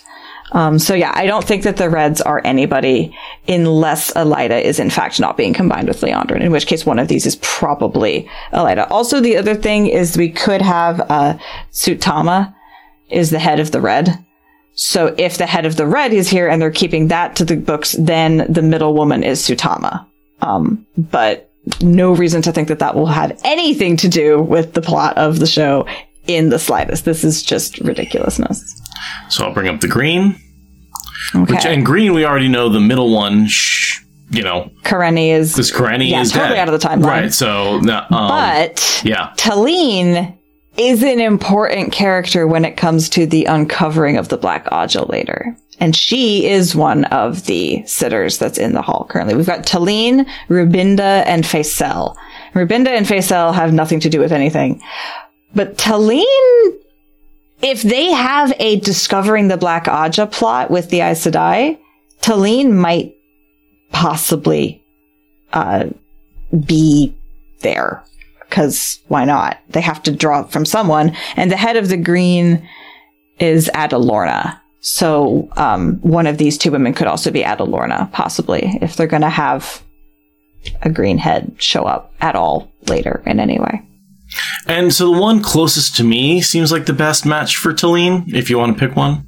Mm-hmm. Yeah, I was thinking that the one closer to the Amyrlin would be Adalorna if I was going to pick. So I think that we're sure. And then we also have that. Like Rubindel and Facial.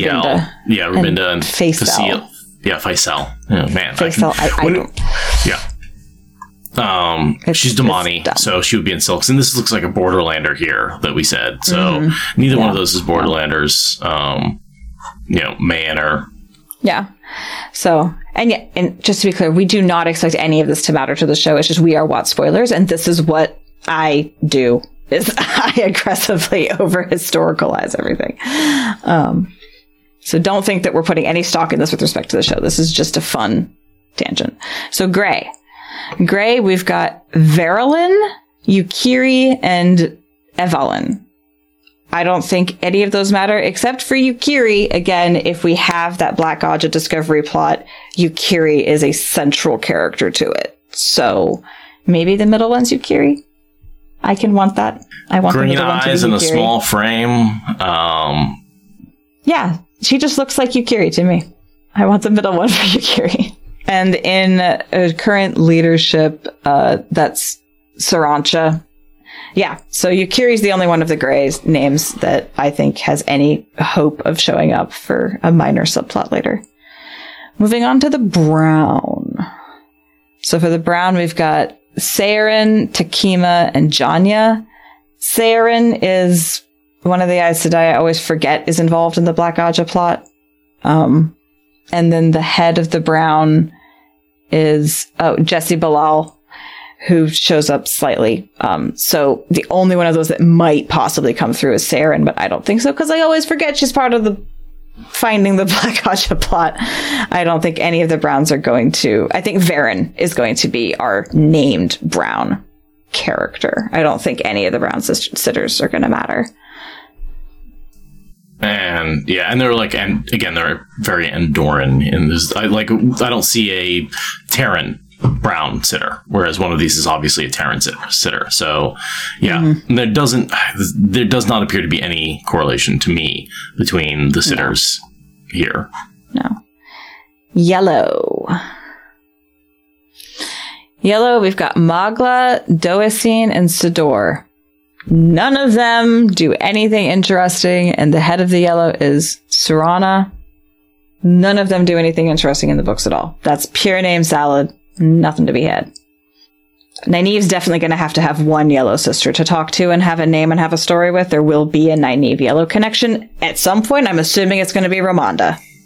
The only thing I'll say with Magla is a large woman with broad shoulders. That could be the woman on our left. Oh, yeah. And I guess one of these women could be Ramonda. Because we know Ramonda matters later in a lot of ways. So I suppose that counts, maybe. One of them is elegant and, let's see, Doacine is elegant and tall for a Kyrianan with dark eyes. So that could very much be the one in the middle. The middle one is very elegant. Her whole posture as everything is elegant. Yeah. And then Sidor is plump and had a round face with dark eyes and long dark hair. Yeah, that's not helpful. Tyron. So again, well, Tyron could be, that would indicate the tattoos. So the one on the left could be Tyron. So again, I just don't think there's a correspondence. There's nothing that says this is that one. This is the, No. But I do think that we might end up seeing these actresses later with those names, and the only way to know will be to watch all the seasons over and over again. I'm just spitballing my guesses for these are the names that we might see attached to one of these women. One of them might end up having that name and involved in a later plot, because I don't think none of these sitters are going to come through. I think some sitter will come forward in some plot at some point later on. Okay, White Aja. Seora, Ciane, and Valina. Ciane is the one I always confuse with Saren. Saren and Ciane need to just be combined into one person, or they need to get off the damn stage.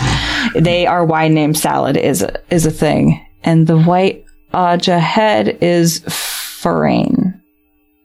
Farine? Nope. Nothing of interest there. Sorry, I'll say Valina is a Saldaean, and that could be the one in the middle. Possibly, just based on the dress, because we know the shoulder pads are Borderlander. Ciane is Merindian, blue eyes, thick black hair. One of them has black hair. Yeah, could be the one left. The one with the chin tattoo. Yeah, and Seora is Damani. Stocky. Yeah, there's no. Yeah, it's again. Nothing stands out to me. Bring up the blue, because the blue has the other half of Romaine in it. It's Lelaine, Lyrell, and Unknown, but we clearly know it's Maigan in this case, the head is Lelaine. Lelaine. Well, no, that's because this list I have is from later on in the books. So I strongly think one of these women is Lelaine, because I think that Romaine in some iteration is coming forward. So I'm choosing strongly to believe that one of the two women on either side of Maigan is Lelaine. Well, she's Kandori. So, And, okay, Lyrell, who's the other one, is Kyrian, and I firmly believe the person on the left is Kyrian. So that would make Lelaine the one on the right. Again, all right. The one with the headscarf. Mm-hmm. Yeah. All right. She is officially my guess for Lelaine. And was that all of them?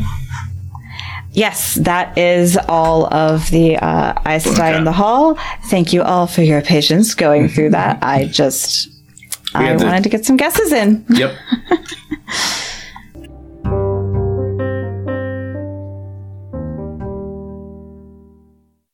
Say goodbye to your credit card rewards. Greedy corporate mega stores, led by Walmart and Target, are pushing for a law in Congress to take away your hard-earned cash back and travel points to line their pockets. The Durbin-Marshall credit card bill would enact harmful credit card routing mandates that would end credit card rewards as we know it. If you love your credit card rewards, tell your lawmakers, hands off my rewards. Tell them to oppose the Durbin-Marshall credit card bill.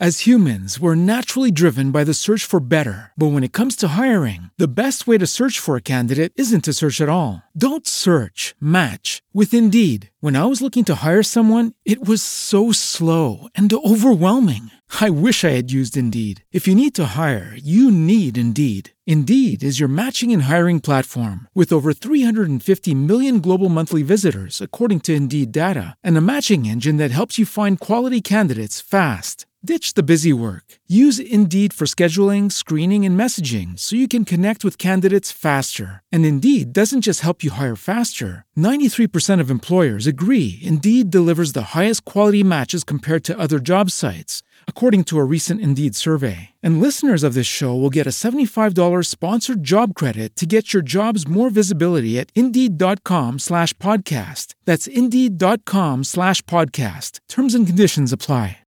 Lucky Land Casino, asking people, what's the weirdest place you've gotten lucky? Lucky? In line at the deli, I guess? Aha, in my dentist's office.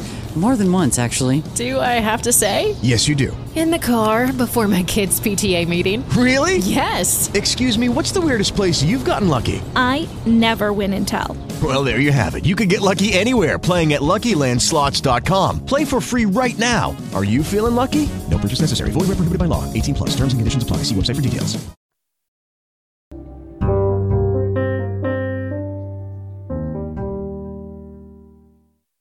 We're about to get our good shot of the ring.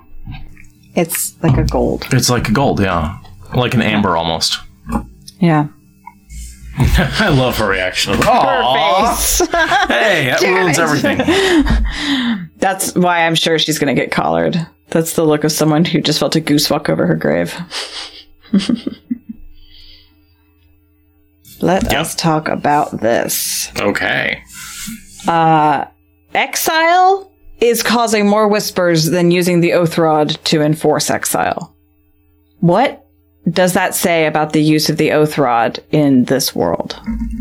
My assumption, and this could just be wrong, is that exile is like one step away from stilling an execution. That the order of things goes exile, then still, then execute.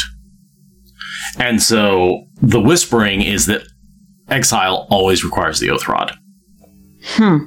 And so, of course, once you declare exile, the assumption is the Oath Rod will be taken out. That's why it's not the whisper.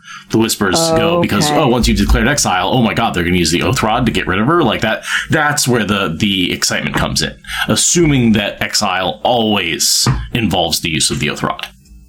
Okay, I could see that, because this casual use of the Oath Rod to square a fourth oath, this breaks canon so hard, there needs to be some underpinnings to make that work. And what I've headcanoned without any external information is that, like, yeah, obviously if you're going to, well, Aes Sedai assumingly don't execute each other, right? Like, we've never seen that happen. They don't even execute men who can, go crazy in channel. So, assuming there's something you can do for execution, well, there's definitely a ceremony around stilling. So I can see there being a ceremony around exile. And we don't see exile in the books. So it's, and I mean, we desperately need a way to bring show viewers into knowing what the Oath Rod is and how it works, right? Like the part where she explains how the Oath Rod works, that makes no sense. There's no way that an Aes Sedai ceremony includes, here's how the Oath Rod works. We all know how it works, but the TV audience needed to be brought into this. So in that sense, I can forgive them for some ridiculous heavy-handed canon breaking. And it does create a really beautiful scene. It's just, I'm going to accept your headcanon because I like how it plugs the hole, even though I think it's just a raging plot hole. And I'm just going to band-aid over it with your headcanon if we'll call it good. I think that exile is extreme for Aes Sedai, right? Like, the White Tower is home for these Aes Sedai. The idea that you can't return to it is almost as bad as being stilled, right? What's the one thing that these women feel is as important as the power? It's the tower. Yeah, the tower must stand, right? The tower can't be broken. How often do we talk about the tower in the books? And like, exile is one step away from death. And the White Tower isn't done with you until it decides it's done with you. You can't leave. Like, yeah, there's a lot to being exiled and being cut off from the resources. Presumably it means she's being disowned financially. And that's extreme. And so that's why I see where it's And there's the shunning aspect of it too, right? You're being cut out of your community. I mean, they all turn their backs formally, right? Like, she will not be seen as a person in the community of the White Tower. Even if the White Tower goes into exile to some random village, she would not be welcome there. Like, that's how intense of a disowning and yeah, being made homeless. in a way. And how many kingdoms do we hear, oh, you should kill him? No, I will exile him on, and return on pain of death, right? Like, that is an alternative to killing somebody in a lot of cultures. And the difference is here in the White Tower, they don't have to do that return on pain of death. It's, no, you can't return. Physically, you cannot, you literally will swear an oath that cannot allow you to come back in. So, that to me is why the oath rod is being used, is that it is this sort of one step away from execution and stilling. Yeah, I'll take it. I will nod to that. And that's why the whispers are so extreme. Mm-hmm. I knew she hated her, but damn. And if that is a shot of Elida at that moment, by the way, that would be perfect. Mm-hmm. Yeah, for sure. Right. Yeah. Yeah, right there. I want that to be Elida. I do too. I mean, it's not, but I really want it to be. It's not. I want it. She can be until we learn otherwise. Unbreakable and eternally binding. Yeah. All right, now, no, don't grab it like it's a cock. So, did you hear about that? Yeah, I did. Forget what channel, because I'm not doing reaction videos, but there's an interview with her from a channel that I'm not familiar with and forgetting the name of right now. But apparently she asked a really thoughtful question about this scene and how did they set it up. And apparently how to not handle it like a cock was the most pressing issue. And apparently half the people who've listened to that have spit taken actively and hurt themselves or their technology when they listened to that. And I can't wait for when I get to go through all the interviews and reaction videos and get to that. Can we also point out that they touch fingers in this moment? We all saw it in the trailer that finger touch was significant. We did not know how much that finger touch was going to hurt us in our souls. But yeah, no, that finger touch is more significant than we ever could have imagined. That is the last time that they will touch, almost certainly. And they know it. And that's what that breathing out is that they're feeling... That's emotional tension. Yep. There's also the channeling. They can pretend it's the channeling, but it's the emotional tension. I love the way the tendrils come out of the rod and into Moiraine. Mm-hmm. Yes. Okay. So I'm agreeing with Chet right now, right here on record. I'm headcanoning that when her voice drops, this is now what she's communicating with her eyes and what Swan is hearing in her heart. This is not what her mouth is saying. Her mouth is saying the oath the way everyone else is hearing it. But when her voice drops into that, we are now in their contact. She's not saying these words in the hall of the tower. That would ruin everything. I think she's saying them quietly enough that no one else can overhear them. I think that it's that whole thing where Elida goes to Rand and only says part of the prophecy where only he can hear it. Yeah. This room is so echoey. These women are so attuned to this. This is such high stakes. I want to think that she said something like this when they were in the hut before she said goodbye. And just the look in her eyes is enough for Swan to hear that, instead, and to know that that's what that's how I'm going with this. I don't like the idea that she's muttering. I don't like it. You think that she's muttering? Yeah, but I don't like that. No. Yeah, I do. I absolutely think she's is. Well, I, along with many, many people that I haven't been able to avoid seeing everywhere on Discord, we're not fans of the idea that she was whispering things in a room designed to amplify every sound. That would ruin everything. Right? There's a whole change in tone where she whispers that part and then stops and then goes, or she brings her voice back up for everyone to hear. I know. It's suspicious. I don't see them doing that. I don't want it. And then you see it take hold, right? She's actually tensing up from the oath, tightening feeling. But... Yeah. I mean, so I guess we all agree that the sitters don't hear what she says, whether it's in her head or whether it's a lowered volume. Clearly, it's communicated just between the two of them. Yeah, we are all hearing a volume change and assuming that is a private moment. Mm-hmm. But the amount of tears on her face also feels really like. But that could be the bonding. Notice. I think that's entirely the bonding. Absolutely. Like, or you think they're that dumb? You think they're that blind? Yeah. And yeah, I mean, I do think that she is heartbroken. Like, all this emotion on her face, at least Moiraine's, could be for the exile. A little harder with the Emerald Sea, but she's not showing the same kind of emotion. She still has tears running down her cheeks. Yeah. But you're right. That's fair. She has tears in her eyes, which may not be visible. No, they go down her face at some point. At some point, some roll down her cheeks. It's less. But I don't see why she'd be angry. Why she'd be crying if she's angry with her. You know, it's just neck tattoos.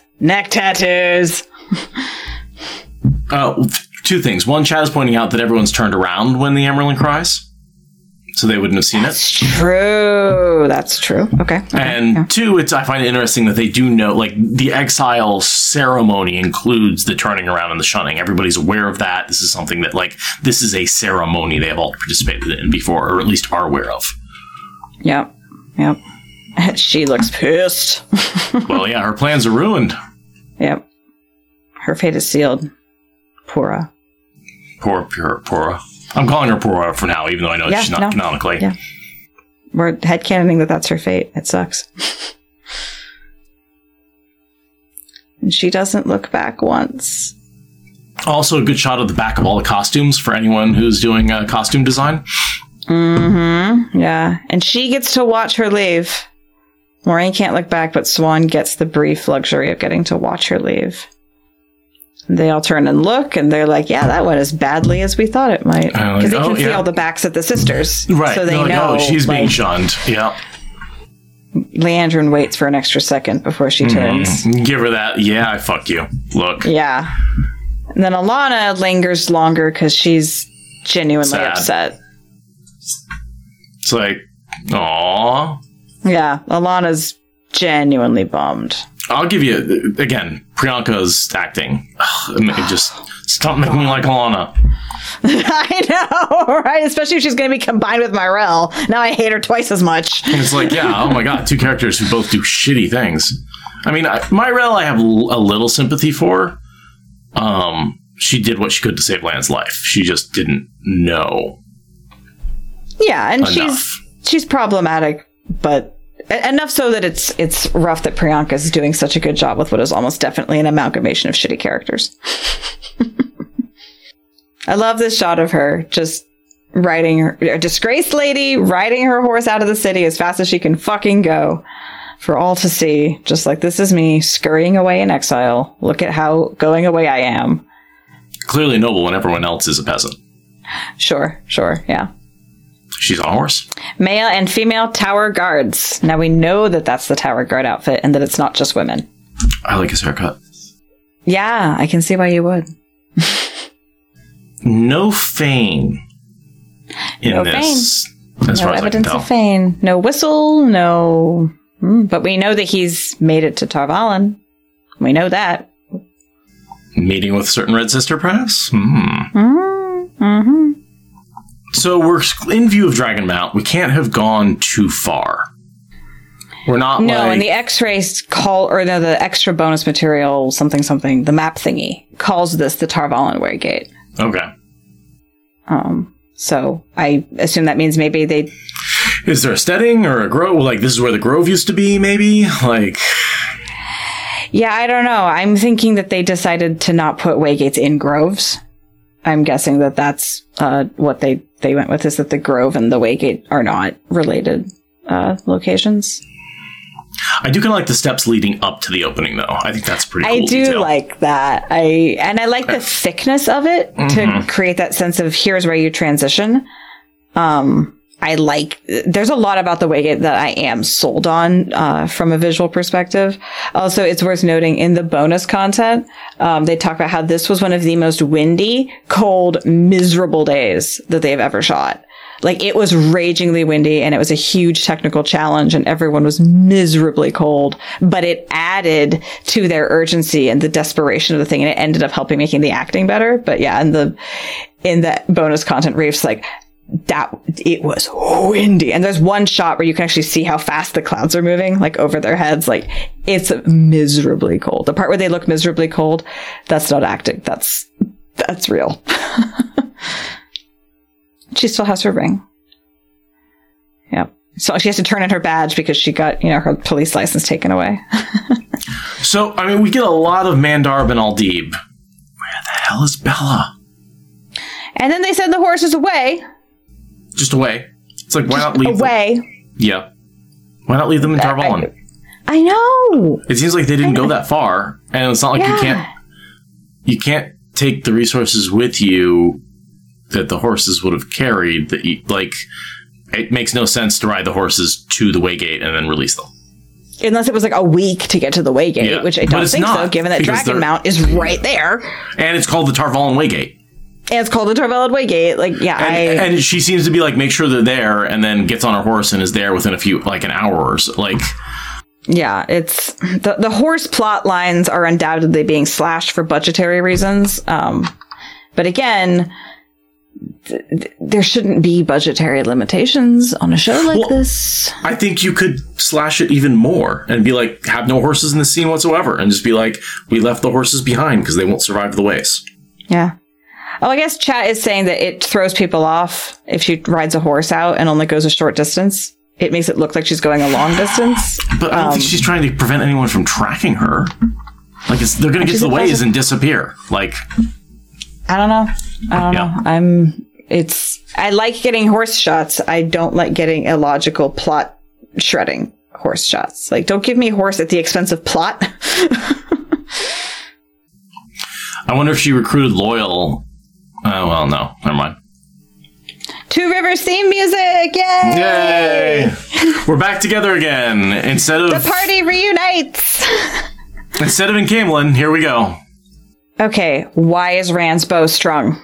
His bow should not be strung. That's something that I forgive TV shows. That characters in fantasy walk around with strung bows. It looks fun. He didn't have it strung all the time, though. They've already proven they can have him with an unstrung bow. They know how to do that. In Bean Spring.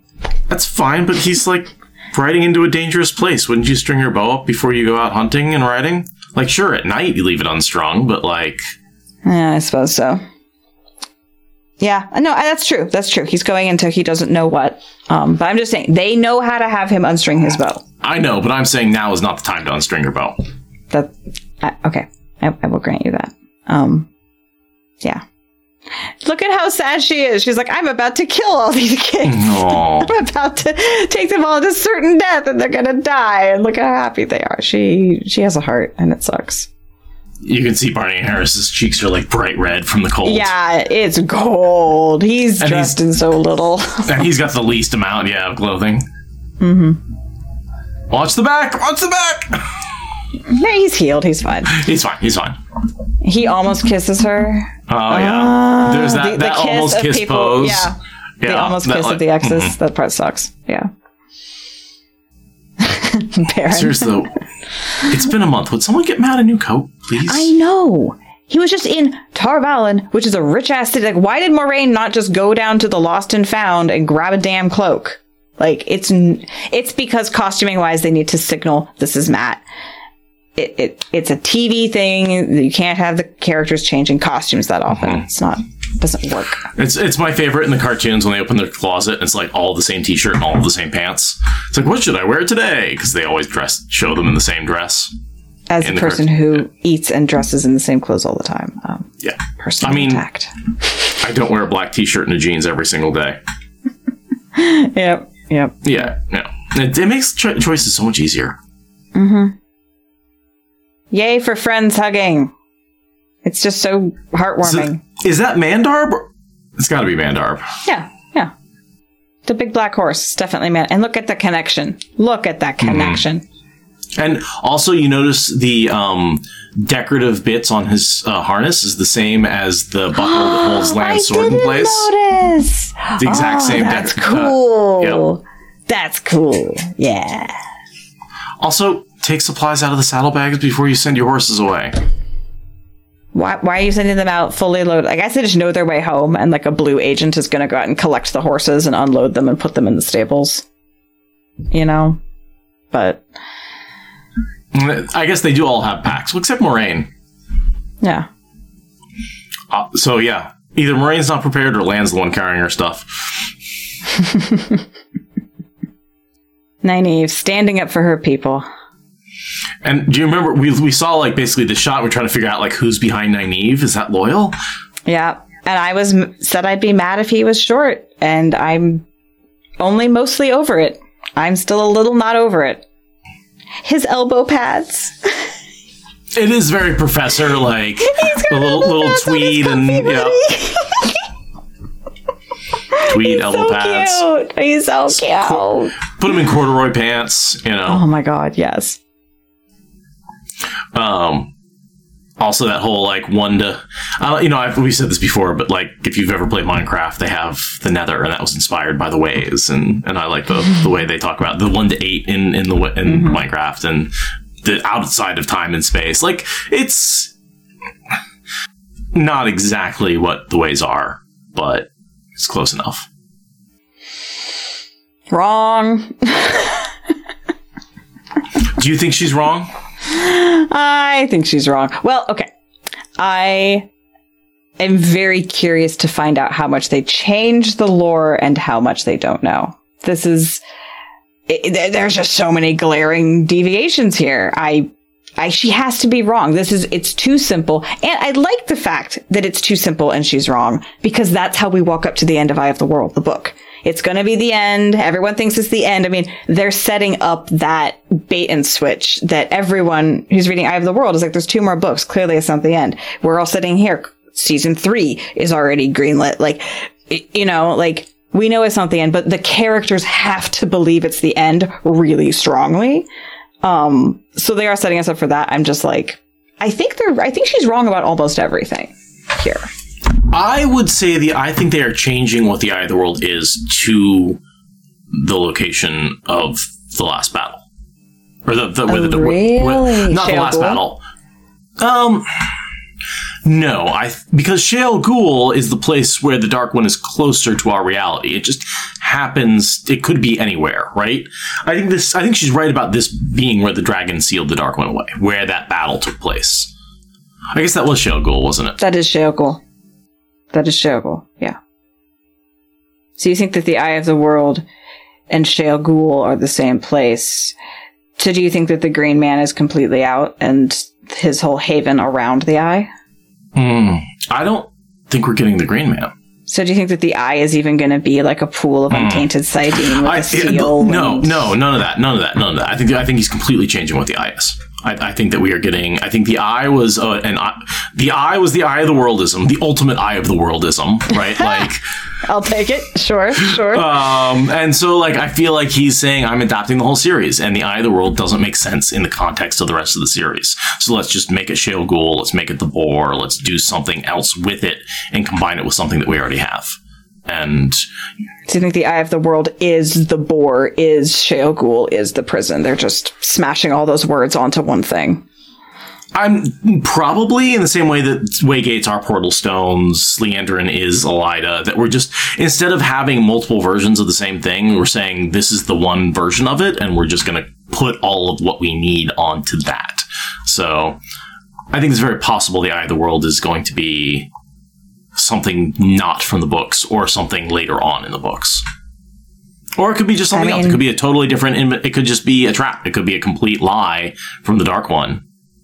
A 3,000-year-old con. Yeah. But to me, it feels like the eye is a thing. I think it's the message to get the dragon there that's the con. Yeah, I'm also curious that they're willing to go on the strength of only 1 line of evidence. In the books, it takes 3 lines of evidence. Though, in fairness, in the books, the only reason that it takes so much convincing is because she wants to take them to Tar Valon. here in the show, she has accomplished taking them to Tar Valon, so she needs less convincing for learning where to go next. Well, and also the other 3 were rumors. This is coming from the Amyrlin herself. Right. Yeah, I am so excited to not be able to correctly predict what is happening next. We can't even make a good theory right now. Like, we are all over the place. This is the magic of this new telling of the show. I am so excited to, in like a couple of hours, know how episode 7 has gone. And in 1 week and a couple of hours to have seen all of season 1. We'll know what the eye was, or we won't, but we will. Ow, Garrett! The tension! The tension! Says the dragon. Yep. I love that. And now I know you. And of course, what you're expecting her to say is, and now I trust you. Nope. Because she can't lie. She can't lie. No. She was going to say that and then physically couldn't get it out, which is such a Moiraine thing she cannot trust. She does not trust. And that really is the threat in the Eye of the World, is that he's massed an army at Tarwin's Gap and we are not prepared to stop it. And that if we don't stop it, they will flow across the land. And also, like, destroying that whole army is probably what gave Rand the 2 years or so to build up a chance to fight the last battle. Yeah. Egwene asking the important questions. Notice Matt looking away. Getting out of here. Yeah, no, Matt is well and truly teetering off being on the fence at this point. But we know what she thinks. She thinks they're going to die.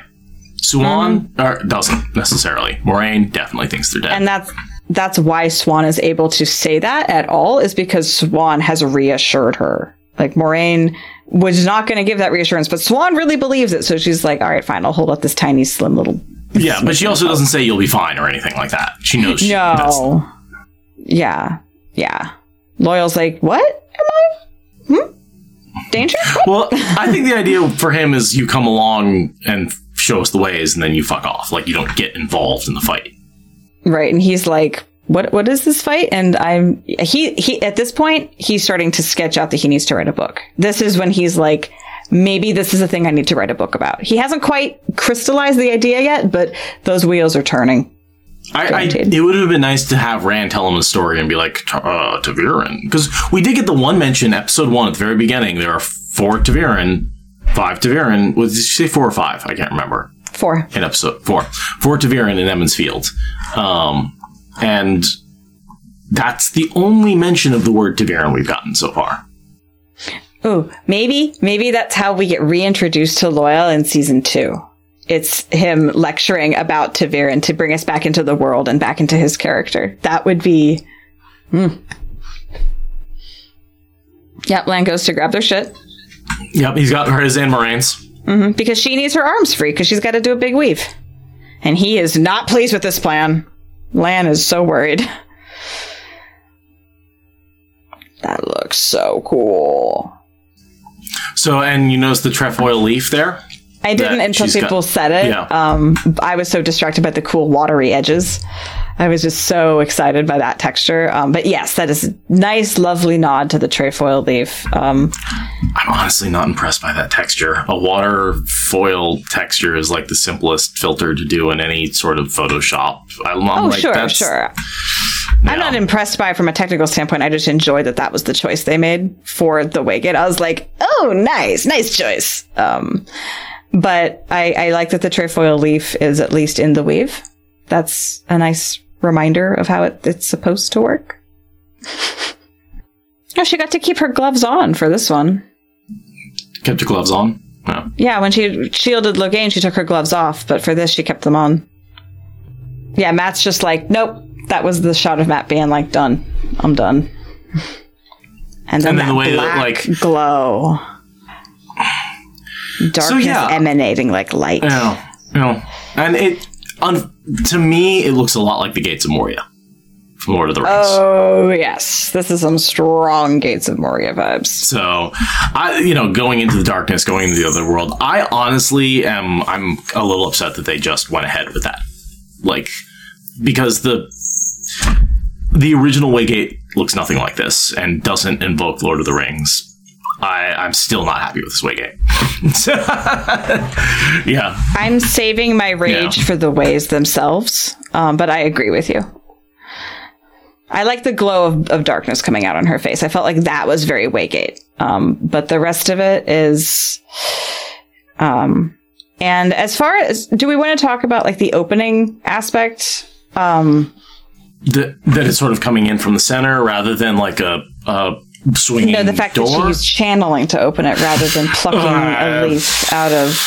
I want to think that there are two ways to open them. If this has anything to do with Ogier at all, which I'm assuming it does, given that she went to him for knowledge, then I want to believe that there's two ways to open this. And perhaps because this one is next to Tar Valon, they disabled the other way. They might have like taken that leaf out and thrown it away and been like, no, only Aes Sedai can open this one up or something. I want there to be a manual way and an Aes Sedai way. I really want that to be true. The only way I can reconcile it in my head is through ter'angreal. We know the Ogier have ter'angreal of growing. They could also have ter'angreal of opening. Oh, like a key. Mm-hmm. Yeah, like a key, but like maybe that ter'angreal is a trefoil leaf that they can use. Like it's not like yeah, you sing it, you put it onto the pattern or something. Yeah, but yeah, channeling again. It's a combination Portal Stone Waygate, right?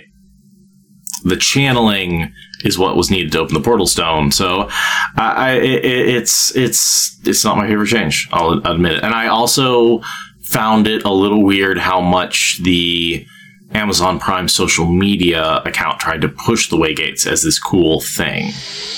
I think because they knew we were going to hate it because they whiffed. The gates, and I mean, I'll see tonight how I feel about the ways, but I am currently very angry about the ways. Much more than I am about the gate. And they whiffed. They have excellent book descriptions. None of that seemed out of budget with what the rest of what they've done. I don't understand. These are changes I don't understand, and I'm... And I don't like what I've seen of the ways so far. I don't.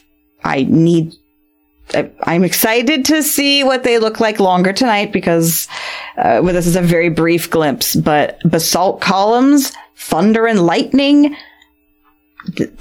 I'm mad. I'm mad. Yeah, no, and this is one of those things where I don't want to be like, oh, they didn't do what's in my head, therefore it's wrong. Right. There's a lot of changes they could have done that I would have been... there's a lot of ways they could have done this that I would have been fine with. Straight out of the books would have been great. Pieces of what they did in the books would have been great. I feel like they didn't keep anything except the creepy blackness.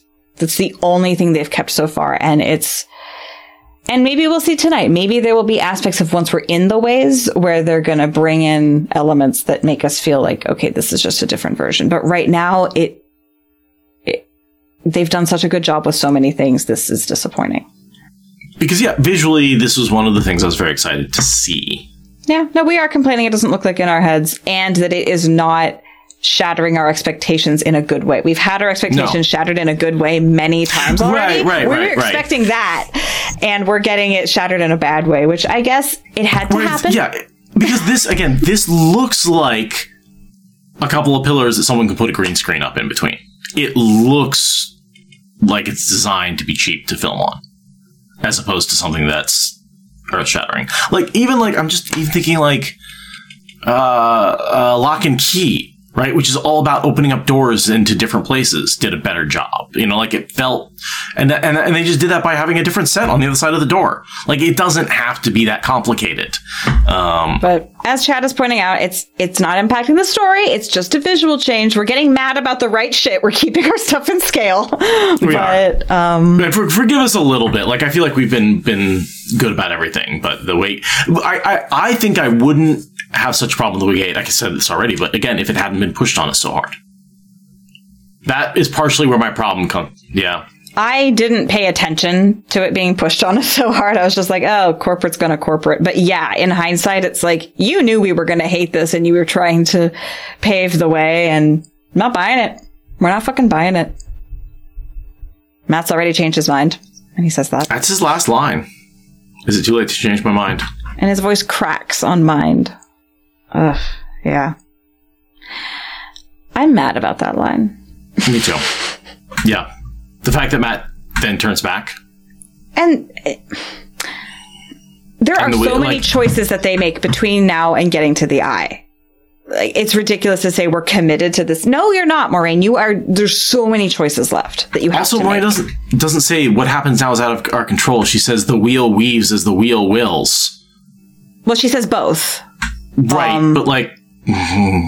And I honestly never liked it when Book Moiraine said the wheel weaves as the wheel wills when she was in fact controlling the entire party's destiny. I always found that very annoying about her. So I'm glad that they're keeping that, I guess. But it feels very like, Moiraine, you are still telling these kids what you want them to know, controlling their information, controlling their moves, controlling the resources they have. For you to say this is out of my hands is very disingenuous and true to character, I guess, but I guess she's emotionally distraught, so she doesn't give a fuck, I guess. And so, yeah, I guess repeating that just helps everyone understand the wheel weaves as wheel wills is the same way of saying, yeah, we have no control now. Yeah. But the fact that she says that we can't turn back and Matt literally turns back. Yeah. It's clumsy. I know that Matt leaving was going to be clunky, but it's clumsier than it had to be, I think. I do like the musical theme for the Ways. I am digging that. It looks really good. Sounds cool, but fuck those pillars. Why are there pillars? Why are there bizarre pillars? And the fact that they call to him and they didn't notice doorway him. Just closes. Yeah. Yeah. And like the doorway closes and they couldn't go back for him. And like was Moiraine holding the doorway open this whole time? Was there a time limit on how long it's open? Like, can she not open it back up again? It's clumsy. It's very clumsy. Yeah. And Moiraine just lets it happen. She's just like looking at him like, oh no, what do I do? I think she's like, well, I guess that answers that about that one. Yeah. I think that's what the look she has, but it's clumsy. And in all fairness, we know it's clumsy because this is when COVID hit. And this was the last thing they were able to film. And when they came back together a year later, Matt had left, or Barney had left. And so there's a lot of COVID clumsiness as well as Barney leaving clumsiness. Also, which reminds me, again, in the bonus content, that scene with Swan and Egwene and Nynaeve was one of the very last scenes they filmed before COVID. Rafe said in the bonus. It was one of the very last things they filmed. And so they filmed it.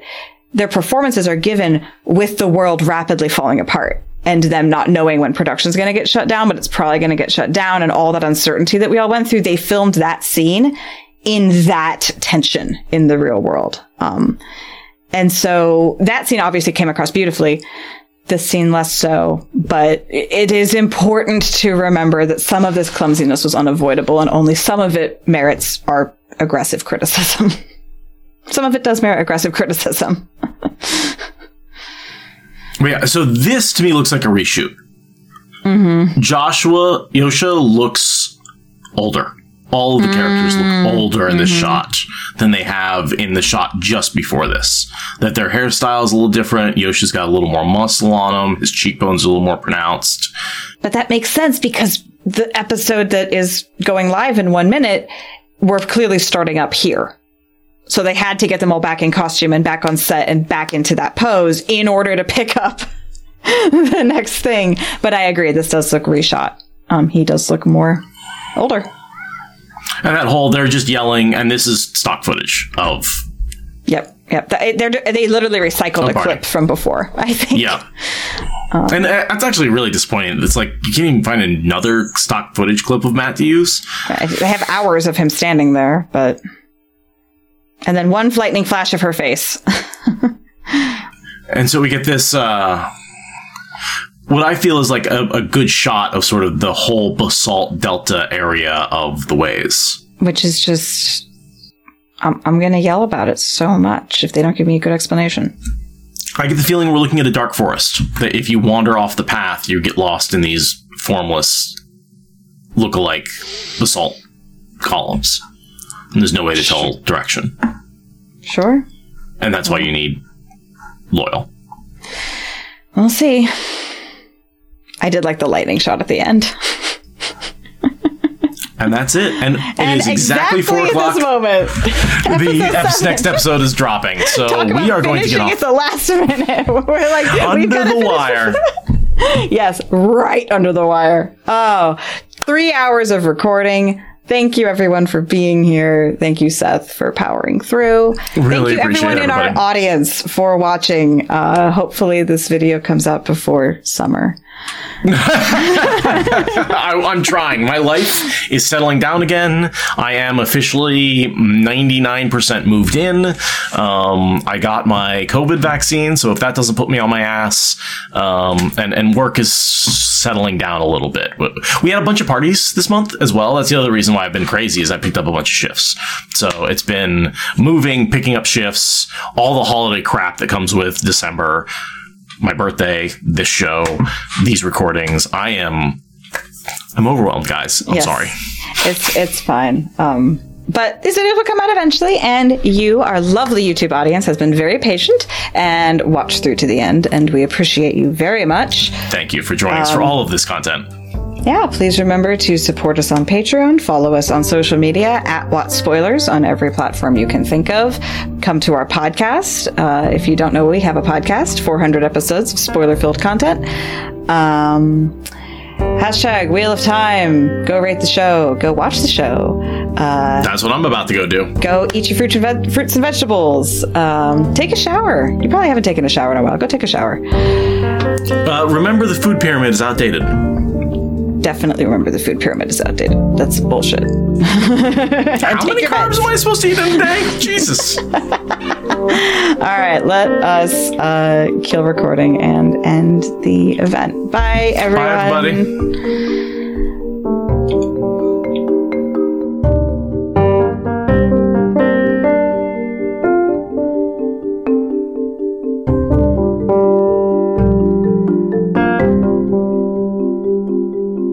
Say goodbye to your credit card rewards. Greedy corporate mega stores, led by Walmart and Target, are pushing for a law in Congress to take away your hard-earned cash back and travel points to line their pockets. The Durbin-Marshall credit card bill would enact harmful credit card routing mandates that would end credit card rewards as we know it. If you love your credit card rewards, tell your lawmakers, hands off my rewards. Tell them to oppose the Durbin-Marshall credit card bill.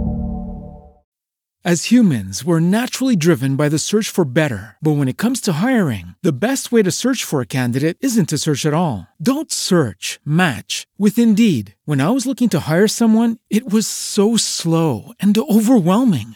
I wish I had used Indeed. If you need to hire, you need Indeed. Indeed is your matching and hiring platform with over 350 million global monthly visitors, according to Indeed data, and a matching engine that helps you find quality candidates fast. Ditch the busy work. Use Indeed for scheduling, screening, and messaging so you can connect with candidates faster. And Indeed doesn't just help you hire faster. 93% of employers agree Indeed delivers the highest quality matches compared to other job sites, according to a recent Indeed survey. And listeners of this show will get a $75 sponsored job credit to get your jobs more visibility at Indeed.com/podcast. That's Indeed.com/podcast. Terms and conditions apply. Why do you have better claps than I do? It's because you have big, meaty hands. That's why. There's a lot of force behind my hands coming together. My hands have not changed in size since 5th grade. I have 5th grader hands. I managed to shave off my knuckle. Oh no! So I was doing that thing where you chop onions, and I was using my knuckles as a guide, and the blade came up too much, and I literally took the entire corner of my knuckle off. It's probably not quite a dime-sized wound, but essentially just sliced through the whole thing. So I bled pretty good last night. So it's like the knuckle's probably going to look different in the future because there's a whole like wrinkle that's gone. Oh so man, that was bloody. Yeah, that's rough. That's rough. So, but that is correct side, knife technique to protect your fingertips. Yep. And on the plus side, I keep my knife razor sharp, so it is the cleanest cut. I mean, it is just absolutely clean. Like I sliced through and I was like, oops. Like it took me, I had to look at it before. Yeah. And it didn't start bleeding for a while. It was one of those things where like the cut was so clean it did not bleed for a second. That is how you have a good kitchen injury. Yeah. And not a horrible one with a ragged blunt knife. It'll heal cleanly. It's not a big deal. I washed it, and it's surprisingly... The other thing I've learned, and the real reason I keep my knife sharp, is when you cut yourself with a sharp knife, it doesn't hurt as much. I mean, it's kind of painful, but it doesn't hurt nearly as much as being cut with something blunt, or crushing, or burning, or like... I would rather cut myself than burn myself any day of the week. Burning is rough. I've been fire tending pretty aggressively the past few days, and I've definitely singed my fingers when the flames came licking up as I adjusted the wood. It's like I should wear the cowhide gloves that we have next to the stove for that reason, but it's too much work. No. I could just throw ow.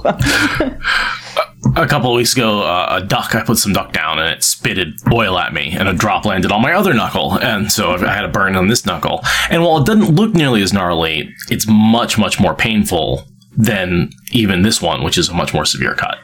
But it's just burns. Burns hurt so much more than a cut does. Yeah, there's the wood stove in one of the houses where I grew up. The stove opens out to the right. And inevitably, when you reach to grab it, you would singe right here on the inside of your forearm.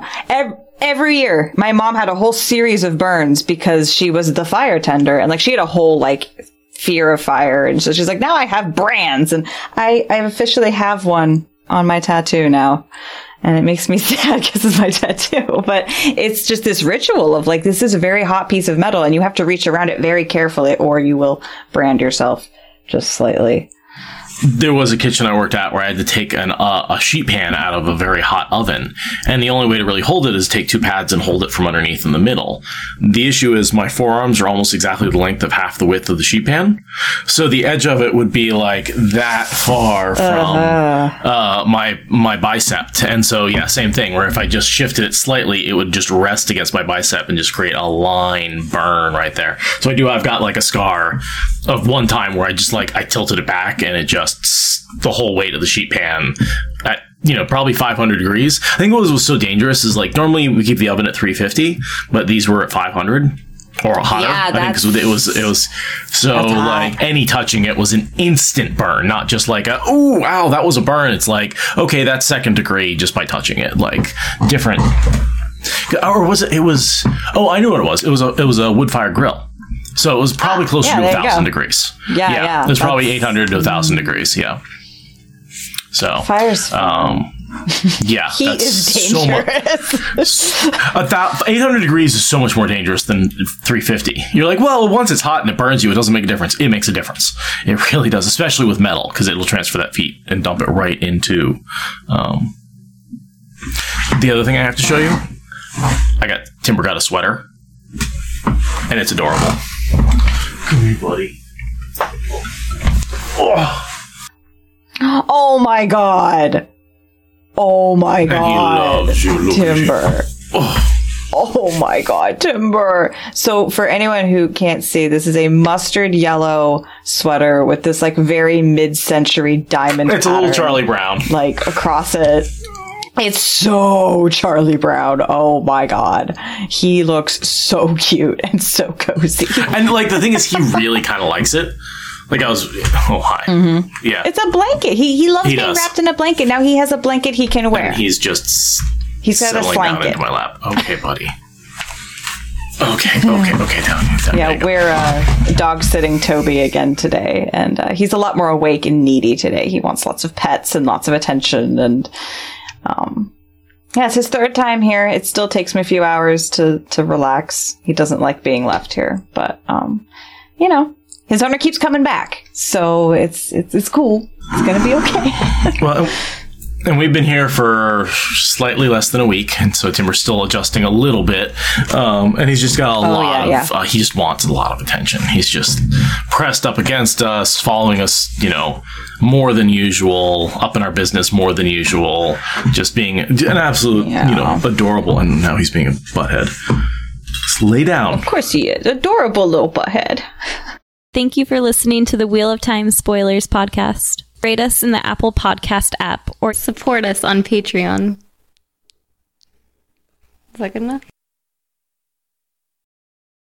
Say goodbye to your credit card rewards. Greedy corporate mega stores, led by Walmart and Target, are pushing for a law in Congress to take away your hard-earned cash back and travel points to line their pockets. The Durbin-Marshall credit card bill would enact harmful credit card routing mandates that would end credit card rewards as we know it. If you love your credit card rewards, tell your lawmakers, hands off my rewards. Tell them to oppose the Durbin-Marshall credit card bill. As humans, we're naturally driven by the search for better. But when it comes to hiring, the best way to search for a candidate isn't to search at all. Don't search, match with Indeed. When I was looking to hire someone, it was so slow and overwhelming. I wish I had used Indeed. If you need to hire, you need Indeed. Indeed is your matching and hiring platform with over 350 million global monthly visitors, according to Indeed data, and a matching engine that helps you find quality candidates fast. Ditch the busy work. Use Indeed for scheduling, screening, and messaging so you can connect with candidates faster. And Indeed doesn't just help you hire faster. 93% of employers agree Indeed delivers the highest quality matches compared to other job sites, according to a recent Indeed survey. And listeners of this show will get a $75 sponsored job credit to get your jobs more visibility at Indeed.com/podcast. That's Indeed.com/podcast. Terms and conditions apply.